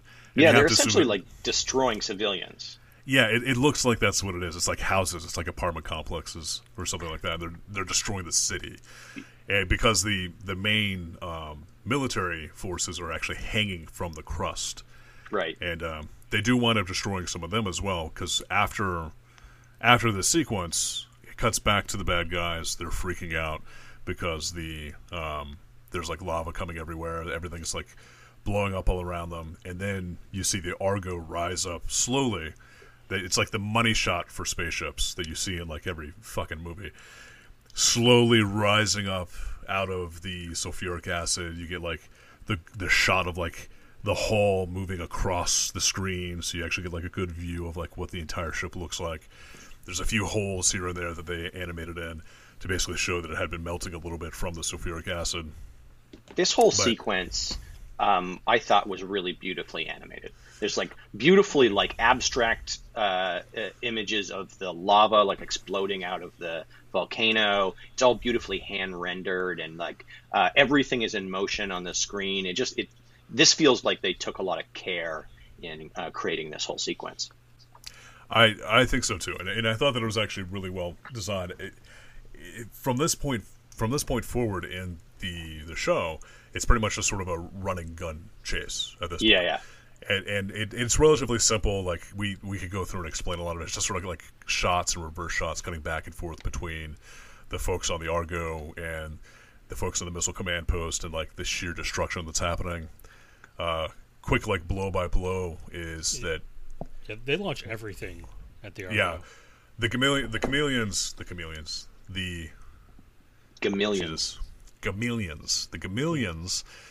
Inside their missile command, the blue dandy yells out, "Oh, that's just a ghost ship. We saw them destroy. That has to be a ghost ship. In order to destroy the ghost ship, we just have to hit it with everything we got. So fire everything." Yeah, he has some sort of like weird psychological break here. Yeah, this is when he kind of loses his shit. Every mistake he's made comes back to haunt him. Is that like one of the lines that they use? Well, I think he refuses to admit that his plan didn't work. Well, it's a ghost ship. Yeah, because he does say it's a ghost ship. But anyway, they start firing everything they have at him. This massive amounts of missiles. The guys in the Argo freak out, and Wildstar basically just says, "Start shooting! Just shoot the missiles." Yeah, I mean they have some amenities to fend off their enemies, but there's just too many missiles coming in. And they're shooting. They're like trying to shoot down the missiles as they're coming in with deck guns. Yeah, with deck guns. They're basically firing deck guns off to get rid of them. But Wildstar comes up with the great idea to basically go combat close, to basically just like move in as close as he possibly can with the Gamillion command center, and because they'll take damage as well if that happens. We don't really see that in animation. We really just see them like shooting at the command center and then a bunch of shit blowing up everywhere. Yeah, it seems like the support pillars holding up the ceiling are being taken out by the lava, which would have happened anyway.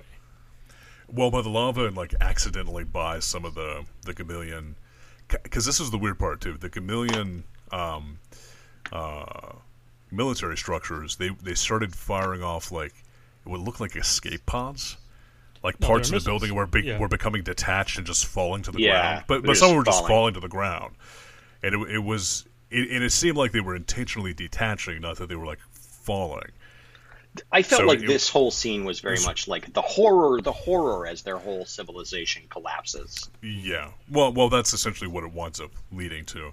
Because this is essentially their home planet and their civilization. So, but yeah, so the crust starts to collapse.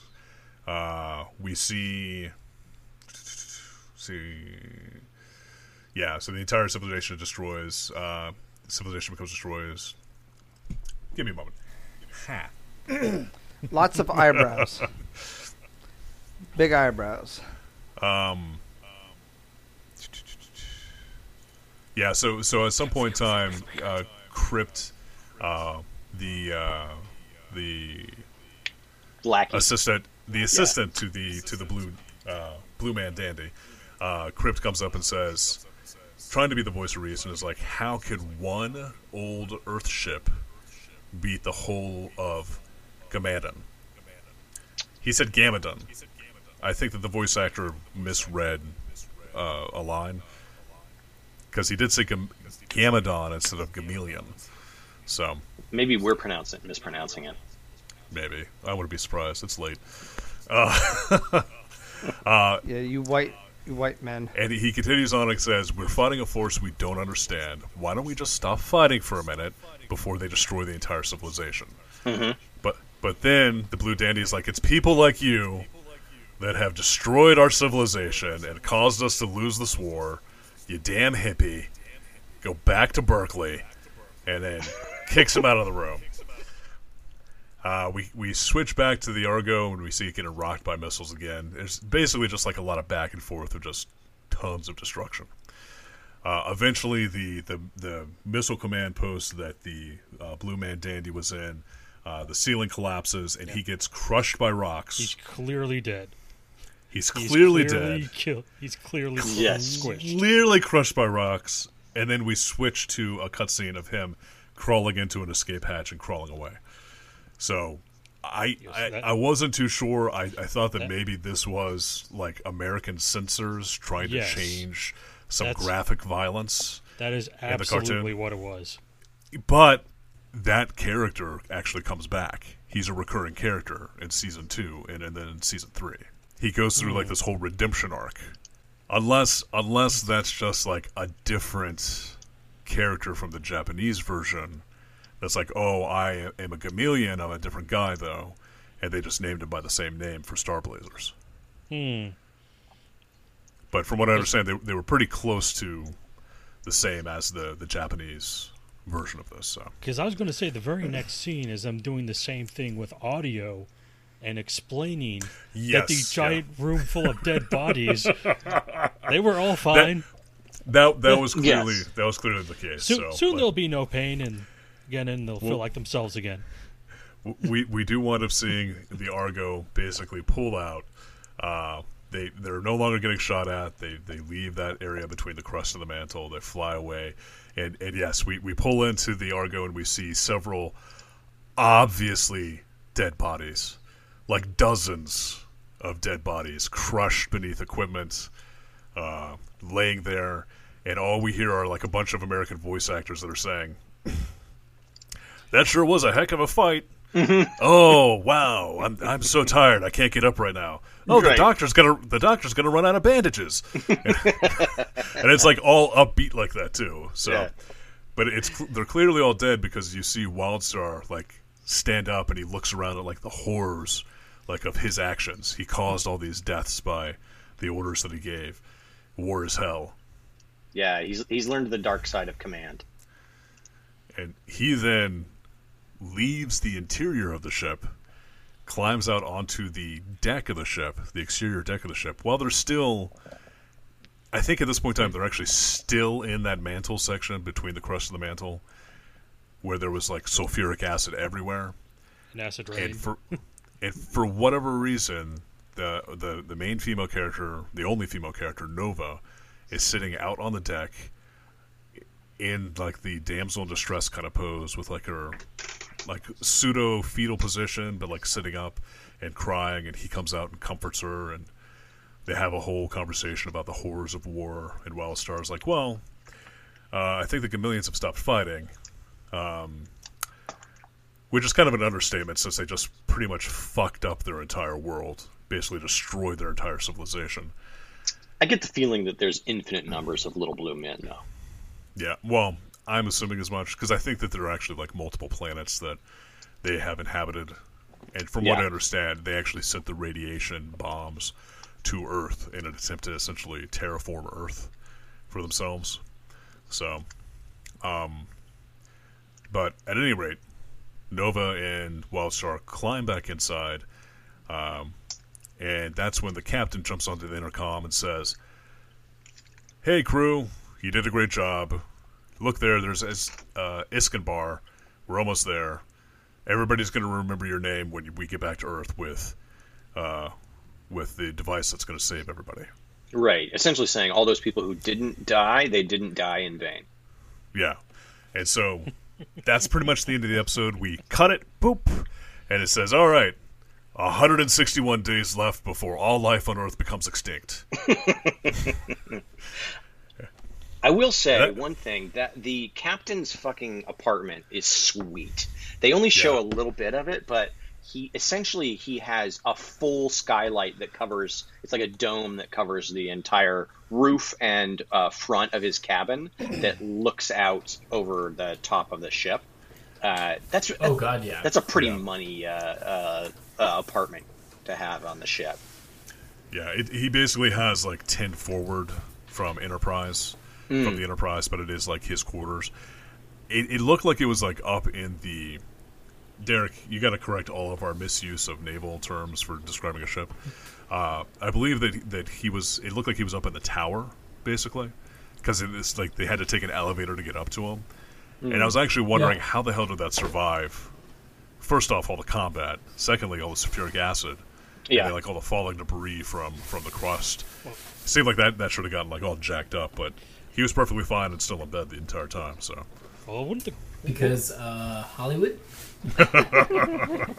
wouldn't the glass actually be more resistant than the metal? It's true. The metal would get eaten away, and the glass would just float. Gotcha. I wasn't sure what the chemical compounds of sulfuric acid. Well, it's the future. It's probably some sort of transparent metal. So. Yeah. Well, I think they do refer to the ship being steel, which was kind of strange to me. Well, yeah, because it's like a rebuilt World War II ship. Yeah. Well, that gets to the history of Star Blazers. Right. So. If you guys are ready for that bit, Star Blazers was released in the U.S. in 1979, and it was the very first popular English-translated anime with an overarching plot. Oh shit! Yeah, so this is like the precursor. This is the first one that really got people's attention, and one of the reasons why is because it dealt in much more mature themes than a lot of the other cartoons and anime that have come out before it. It was released. It had a 3-season arc, essentially. The first 2 seasons were released in 1979. The third season did not get released until much later because it took a little while for the Japanese animators to make it. However, there are actually 2 canonical movies between the second and third season, and those movies did not make it to the U.S. So... kids watching the second season and waiting to watch the third season were probably confused as fuck because there was a lot of shit that happened in those movies. The Argo, which is actually still named the Argo in the Japanese original, which I thought was very strange, is the retrofitting of the World War II battleship Yamato, which was sunk during World War II off of south of Kyushu. Apparently, in 2199, they decided to raise the ship from the sea and then retrofit it to turn it into a spaceship.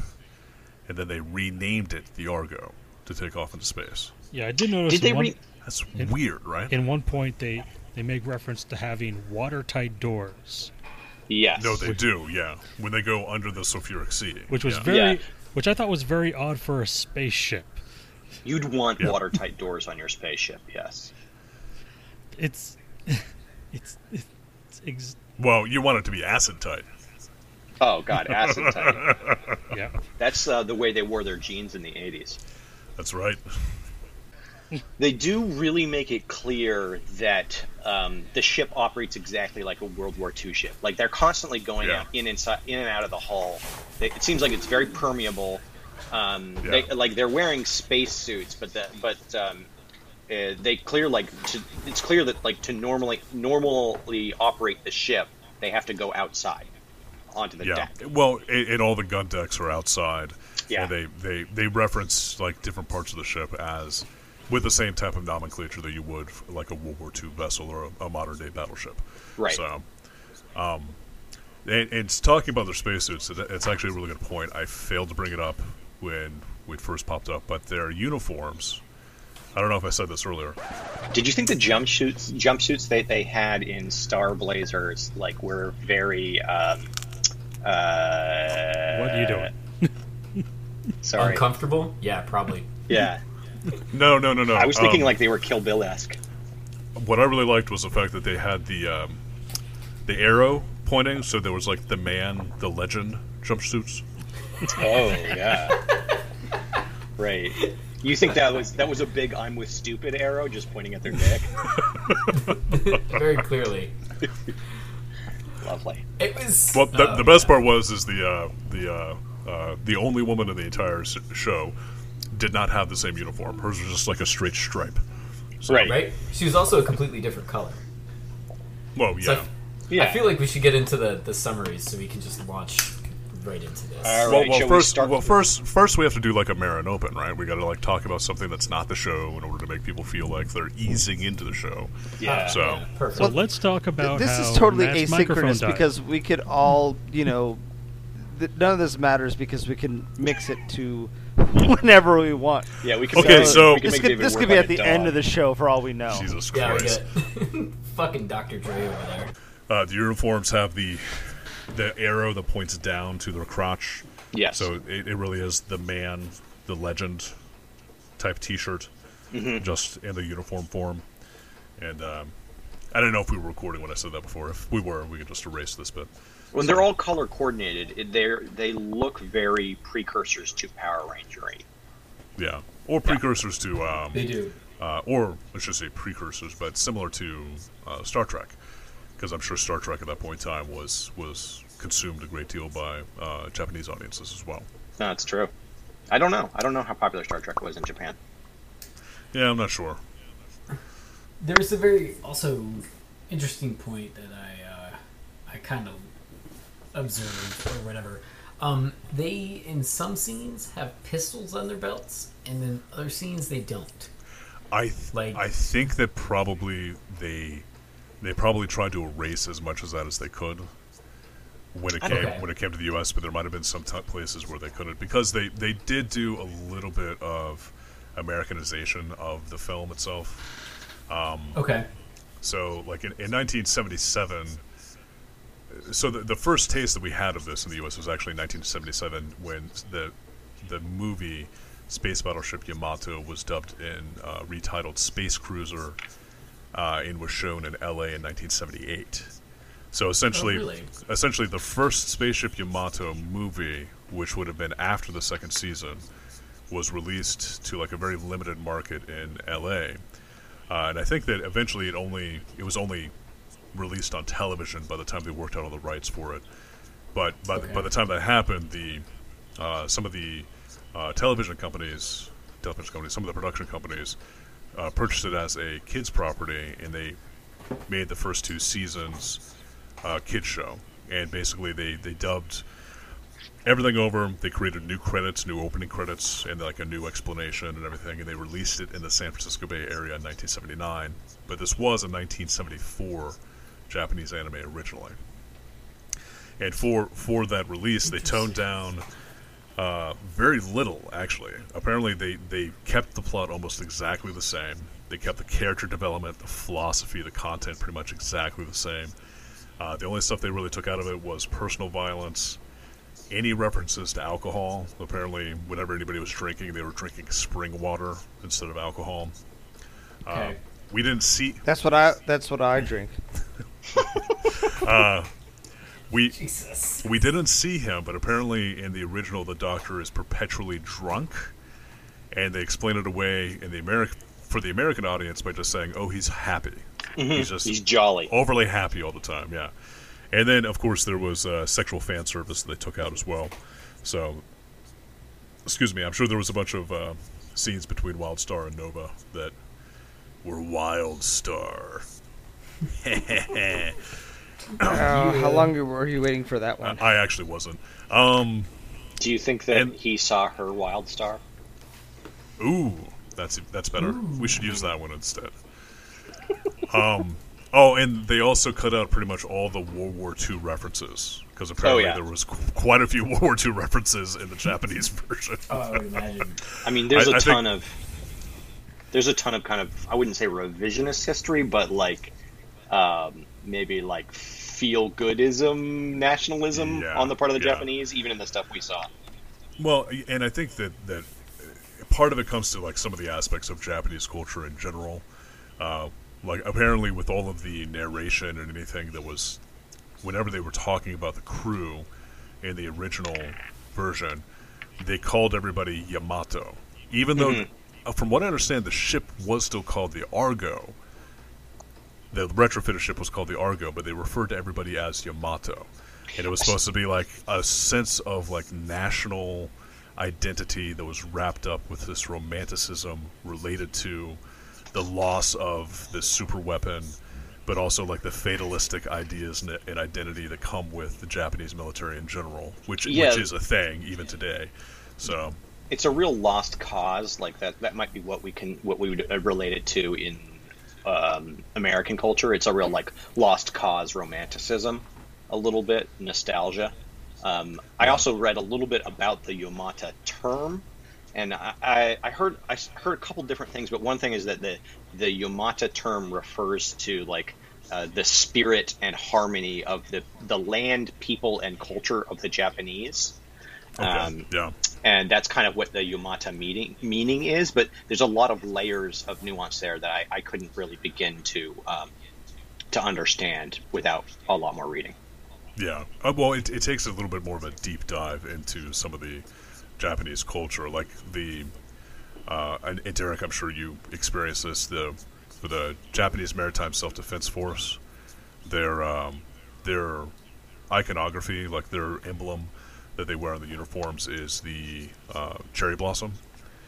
Mm-hmm. And when I talked to my students about that, when they had said that it is essentially supposed to symbolize something of great beauty that lasts a very short time and then dies and disappears, and that sense of like there is like a perfect moment associated with that beauty, and that's what they use as representation of their military force, essentially. Like it's a real romanticism. It's a romanticism, but there's also still like that fatalistic aspect to it too. Like that's pretty romantic. Everything fades, everything goes away in some fashion. So yeah, it's a very samurai kind of look at it. Like if you watch in Star Blazers or whatever, the space battleship Argo, Yamato, whatever you want to talk about it, has that cherry blossom flower red as his figurehead. I didn't even catch that. Wow, nice. Yeah. And I got a pair of Japanese wings that I traded my wings with a bunch of Japanese naval aviators back in 2014 on RimPack, and it's got the cherry blossom. Like, that is a big symbol for them. It's been a big symbol for them since the samurai period. Like, if you guys ever watched The Last Samurai, where Tom Cruise is the white guy who's the last samurai. But he's better than most. Like, he's the best samurai of all time, Tom Cruise. He's the best that movie samurai. made it clear to me that Tom Cruise is better than other samurais. Yeah, because he got his thetans in line. He wasn't actually the samurai. That's a common misconception. The thetan is the samurai. The thetan inhabits his body, but the thetan is the actual samurai. Yeah, that's true. Just like Daniel Day-Lewis wasn't the last Mohican. That's also true. That's a great movie. That is a good movie. They're talking about the actual, people. Oh boy! You know what? you guys are just screwing the pooch here. Yeah, we really fucked this up, Mike. Yep. Mike, of the only one of us of Japanese descent, school us, please. Yeah. Teach us of your people. Choto mate, baka. All right. A little behind the music here. I'm going to give Mike is obsessed with 10 cents. I know, right? I'm going to give my 10 cents on the cherry blossom, and then I'm going to go to bed because I have not had a day to sleep in for the last 8 days, and tomorrow I am. So anyways, yeah, so the Cherry Blossom actually was the figurehead on the battleship Yamato. Most of the Yamato class battleships had that right on the forecastle of the ship. And where are we going with this? Just talking about how the cultural significance of the term Yamato, and like how how it kind of like refers to that romantic ideal of military and like exactly. So the Japanese have always been a very militaristic society. Well, we could go into like the Black Dragon secret society that supposedly like helped guide the emperor and force the emperor into military actions at different times, but this isn't hardcore history. I don't know. What the hell is Black Dragon? There's a secret society in Japan of a bunch of influential military men that essentially forced the empire into war. So I'm pretty sure it was called the Black Dragons. It might have been like the Gray Dragons or something like that. And there was serious? Yeah. It's conspiracy theorist-esque, but there actually was a secret society that was called that. It's just like nobody really knows exactly how influential they were, but the emperor implicated them in order to try to distance himself from the warmongering that caused so much devastation. Yeah, it sounds like a real like Knights Templar or Freemason thing, where it's like it's very easy to pin things on them because they in some way embrace the mystique or are no longer anything like the organization that they were back in the day. Yeah, like hundreds of years ago. Yeah. Well, the only reason why I came up is because there was some sort of concern about them coming back into dominance when I was living in Japan. So, because there was talk about like the Japanese military changing from a self-defense force to a military, and if they would get support from the U.S. and like what the implications of that, what that would mean. So, okay. Shall we do our comparison and wrap up? Hold on. One more thing. I do want to go in a little bit more of the history of this. So the first season is 26 episodes, right? We're at episode 24 here. We say we have 161 days left. Yeah. Ratchets up the tension. We got to get back to Earth. Apparently, they start off the second season back on Earth. With the Cosmo DNA, they're already fixing the problem. No big deal. Oh, really? And then that's when a second alien empire shows up to fuck up Earth's shit. Yep. And then they deal with them for the second season. And then the third season is the Gamillions, who are now helping Earth, are fighting a third empire, a third evil empire. And as part of the collateral in that war between them, a missile hits the sun, sets off the thermal nuclearization of the entire Why are you giving us sun? all these spoilers? Yeah. Why are you ruining the show for us? And then the third season is them saying, "Oh, we've got a year to fix the entire process, the entire thermodynamics of the sun before it destroys the Earth, or it'll destroy the solar system in 3 years as well." It's just crazy, like how it jumps around like that. So it's pretty high concept. I feel like every season is like one particularly high concept situation that they are fleeing from. So for this one thing that bothered me when I was watching this was obviously the princess from Iskenbar, Starsha, contacted Earth and said, "Hey, I've got this device. Come get it." Why didn't she just send the schematics and like have the Earth build it instead of trying to make them come in a year? And I was thinking about this while I was watching it. When I looked at the wiki, apparently the princess actually sent schematics of the waveform engine that powers the Argo. She sent that to Earth, and that's what they used to retrofit the Yamato. It's not really clear why that particular device couldn't be transported and have the Earthlings build it, but there's something special about it. Or maybe it's all a trap, I don't know. Yeah, that's true. We don't know what the rest of the season looks like for this particular one. So, last little bit about the history, which is actually probably pretty fascinating, and you guys might really like it. Will we? They did remakes. So Yep. the first season had a 26-episode remake in 2012. It was brought by Bandai Visual in 2014 to be brought to the U.S. That led to the popularity of that led to the make of a new animated movie that was released in Japan in 2017, and then a second season was being made in 2017. And Funimation purchased the rights to both the movie and the second season. And I did not realize that Funimation was still around at this point in time. I thought that they had disappeared. But maybe they had a resurgence. I'd have to look that back up. Whoa. Do you think that Fun Animation has ties to the Black Dragon Society? They probably do. That's probably exactly how they got the rights. Damn, Matt. Oof. You're going deep on this one. It all ties together. That's what she said. But anyway, Disney purchased the rights to make a live-action movie in the mid-'90s. Wow. But that fell apart because the president of production left. And then it was revived in 2006 to make a live-action U.S. movie. That fell apart. Nobody knows why. 2010, they made a live-action movie in Japan. And then when that happened, it renewed all the interest in the U.S.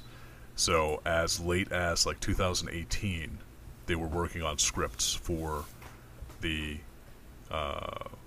Star Blazers, a live-action version of Star Blazers.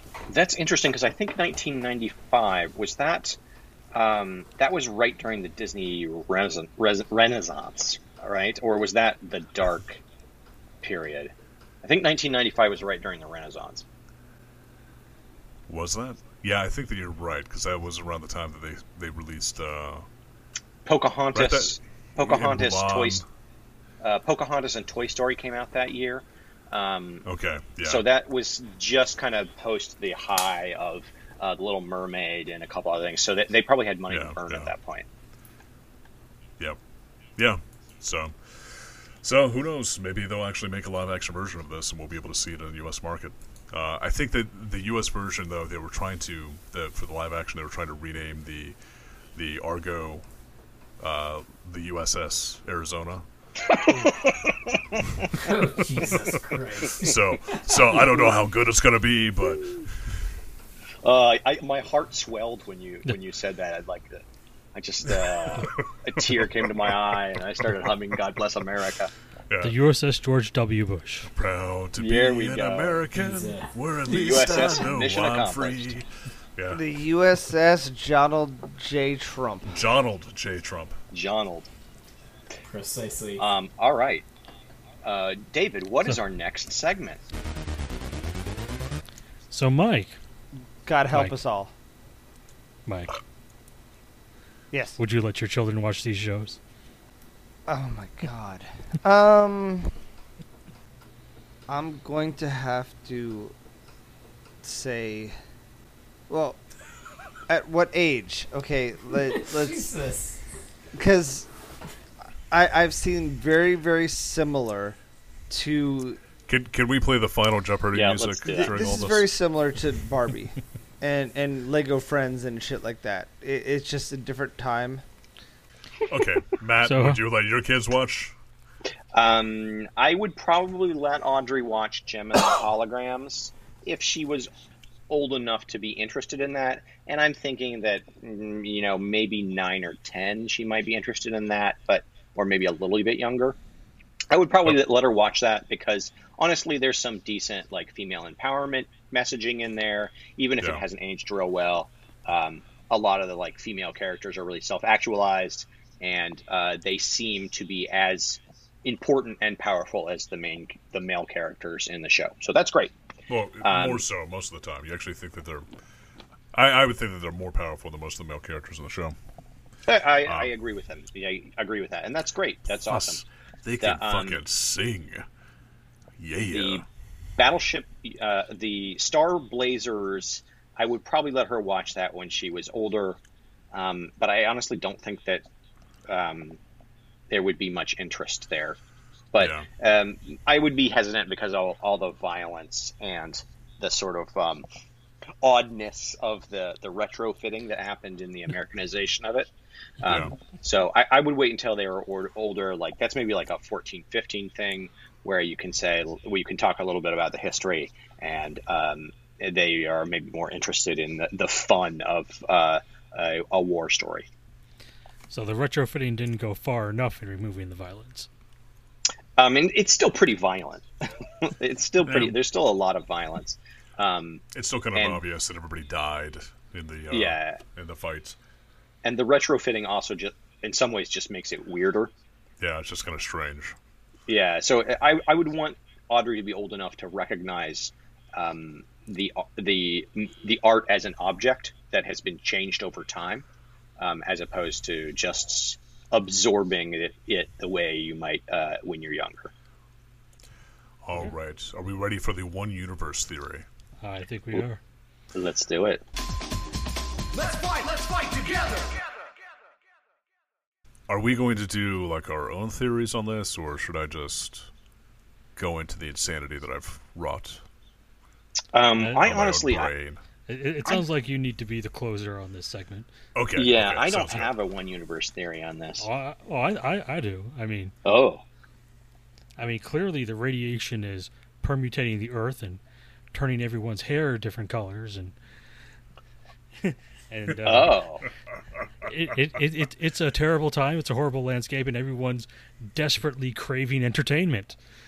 And you think that they're happening simultaneously, and Yeah. Jim is happening while the Yamamoto is off Absolutely. to collect the Cosmo DNA device. Yeah, and while they're off the Earth, that's why their hair isn't turning the bizarre neon colors, Wow. which is And- what normally happens in anime. But Yeah, And for you some think, reason, it's like, kind of toned down here.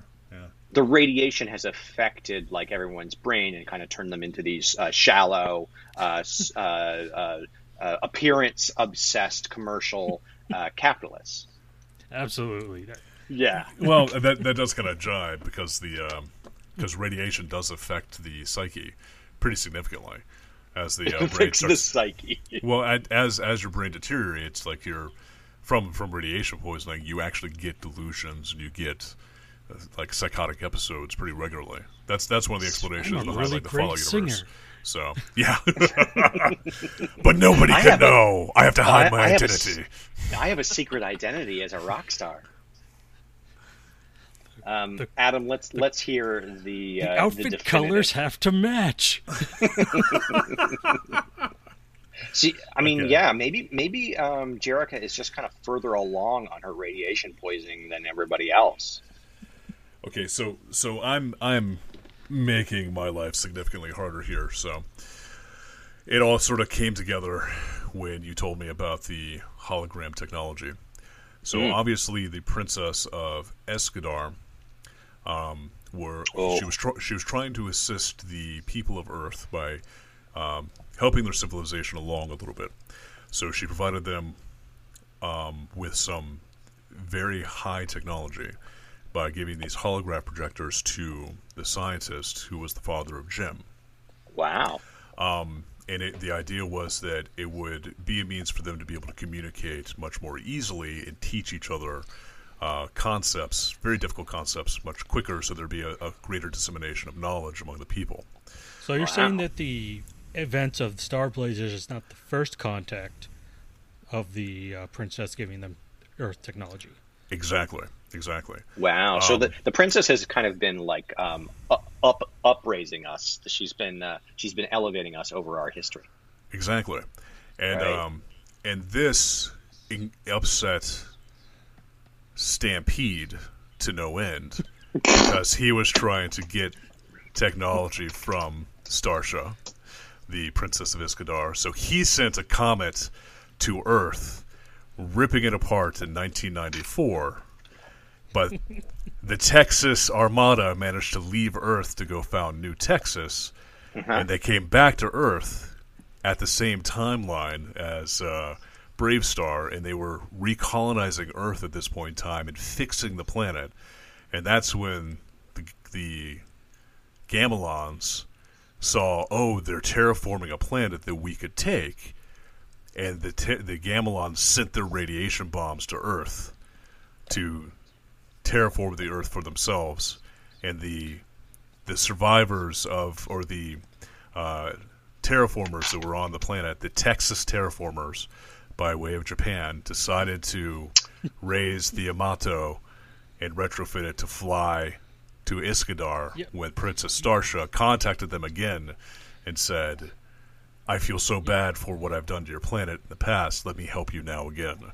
That makes a lot of Yeah. sense. That's Yeah. why they didn't have like a lot of other ships to choose from, so they had to raise the Yamato as like an ancient relic. They didn't have other ships, and explains all the southern accents of all On the the characters ships. on Yeah. the Argo. And a lot of the voice actor studios are in Texas, and there's a huge anime fan base down there.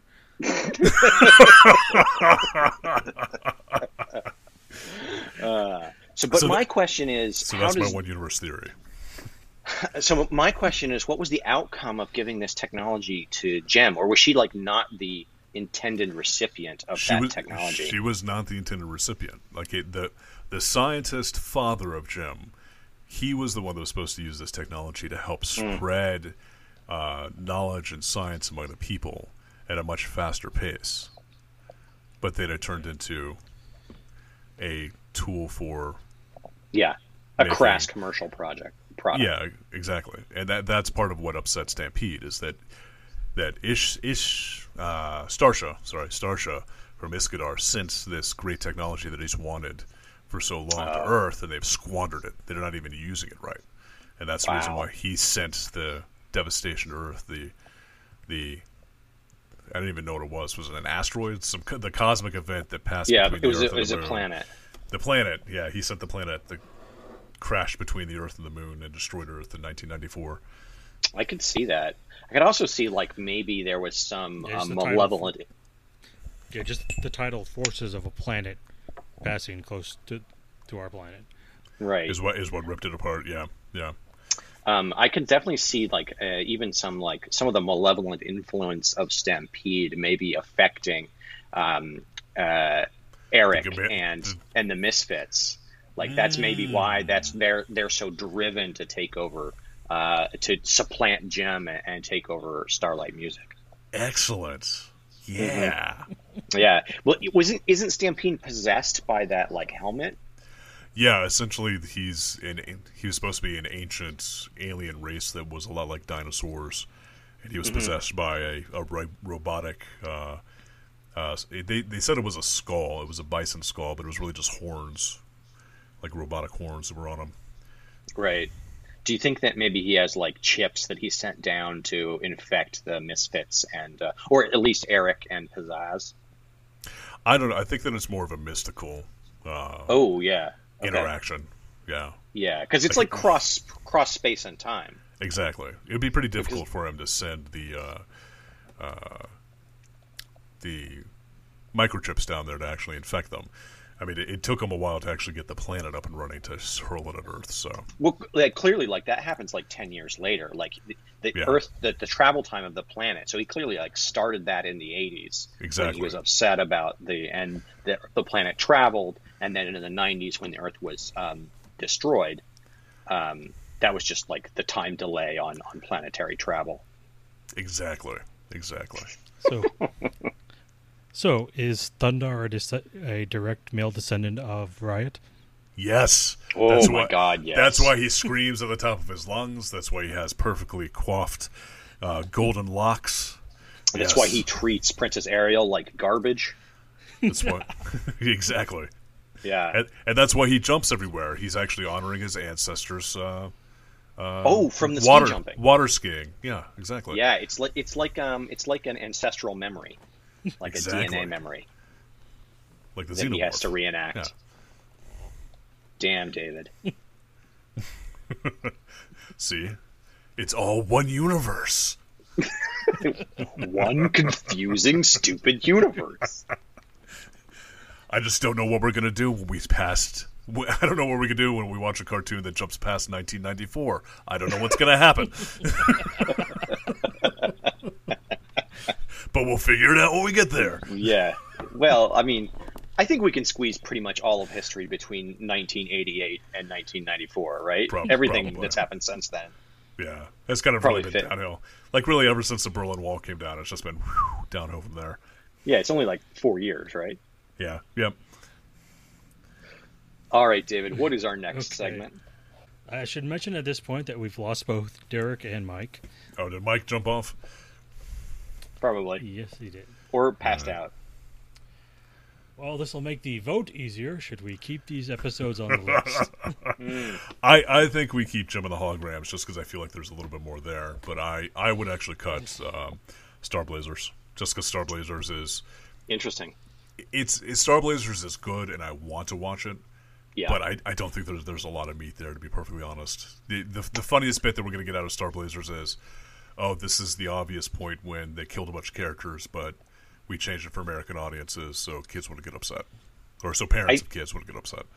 I think that we could get a little more out of Star Blazers, but I don't think we have more than like an episode or two until we've like pretty thoroughly explored the weirdnesses of it. Whereas the Gem and the Holograms, just the insanity of that one episode that we see, I feel like there's a whole, an incredible rich vein of poor fashion choices and more plot or like plot on par with the amount of hair in episodes that we could really sink our teeth into. It's a candy confection that we want to devour. And it also has some great tunes attached to it, so yeah, some why banging not? jams. Some slapping music. So yeah, I think I would I was thinking keep them both because I wanted to keep watching Star Blazers, but I think to Adam's point, I will vote to take Star Blazers off the list. But I might personally watch it. Yeah, that's actually what I was thinking. Is I probably just want to watch it myself. But let's keep Gem on there because I just want to hear Derek's reaction to each time Gem comes up. Derek? Yeah, because Derek was like he hated it so much. He was so adamantly against it. Oh, did we lose Matt? Oh shit! I thought we lost you both. Oh no, Matt's He's back. back. Okay, I'm back. Yeah, Okay. because Derek was so like, this is horrible. I can't believe we watched this. He hated it. Oh, he should have been here to vote then. Exactly. Because I would But again, say for the health of the podcast, we got to keep this terrible show. Yeah. I would what would you say say, that David? they're both kind of on the bubble, but I would probably keep them both. But we've got 2 votes against Star Blazers. I think that's our first show voted off. Wow. Wow. Yeah. First one off the island, and honestly, it's probably the one I liked the most. Yeah, me too, actually. But like I said, I'll probably go watch on my own. Oh shit, man! It's too good. The show never aired. We're wrong? down. We're down to only 208 series to look at. Fuck. Well, we got to do the research, guys. We got to get more. Yeah, we got to add more on there. On that note, what is our next section? Do we talk about Next what's segment. coming up next? Next Coming time up on next. Amazingly Terrible. Awesomely Terrible. Yeah. Amazingly Terrible. Amazing, yes. Well, On a next future time- episode. Well, just like last time, next time is the Spectacular Spider-Man and Wildcats. Wildcats. Or we, Should- could should- ne- or we may never do that show just so we can always sing that song. I What would if, be happy. what if we did next time on Amazingly Terrible, Jim and the Hologram, Season 3, Episode 7, and Star Blazers, Episode 1, Season 1, Episode 24, and then we just swap the audio. There we go. Do you want to have me take over the summary Well, duties of Wildcats? No. Okay. You're So- going to force Mike to do it? So we've created this queue so that when technical difficulties come up, which was all of this episode, Yeah. that, I that we- blame Jeff Bezos. that we can fall back to another planned episode. So we should do this other planned episode right now. Okay, so we have to roll now, is that what you're saying? Yes. Okay. All right. Enter sound effect of dice rolling now. Do we want to roll for shows first or for hosts first? I don't Let's think roll. we've done this. I don't think we've recorded this before. We haven't recorded the host role yet. Let's roll for show first. Yeah. And then, once we have the show, then there's stakes. Tension. There's some type of tension. Yeah. Yeah, there's stakes because it might be maybe you really don't want to do that one or you really want to do that. Yeah. One. Okay. Like, show first. It's like suddenly it's Denver the Last Dinosaur, and I'm like, fuck! If I watch that, I have to watch that Whoopi Goldberg movie, Dinosaur Cop. Why would you have to watch that? My brain is broken. That's why. 209. God damn it! Now I have to watch every dinosaur movie, including the Dinosaurs TV show. Not the baby, or not the mama. I'm the baby. Right. Fuck you. God, I hated that show. So, damn you and your steaks. The second series we're going to be watching, The Muppet Babies. Yes. Yes. Oh my god. I want the Muppet Babies. I don't know why. I'm glad because I do not want the Muppet Babies. Well, Adam, you've done all of the shows. I was actually going to take you out of this role. Okay, no, that's fine. That's fine. I'm good sitting out. You can use me as a pitch hitter later on. There you go. Put me in, coach, when you need me. Actually, no, I gotta leave you in. Because you're reliable. Well, no. Don't have. I'm going to double down on Derek. That's what it is. Double down on Derek. Okay. Double down on Derek.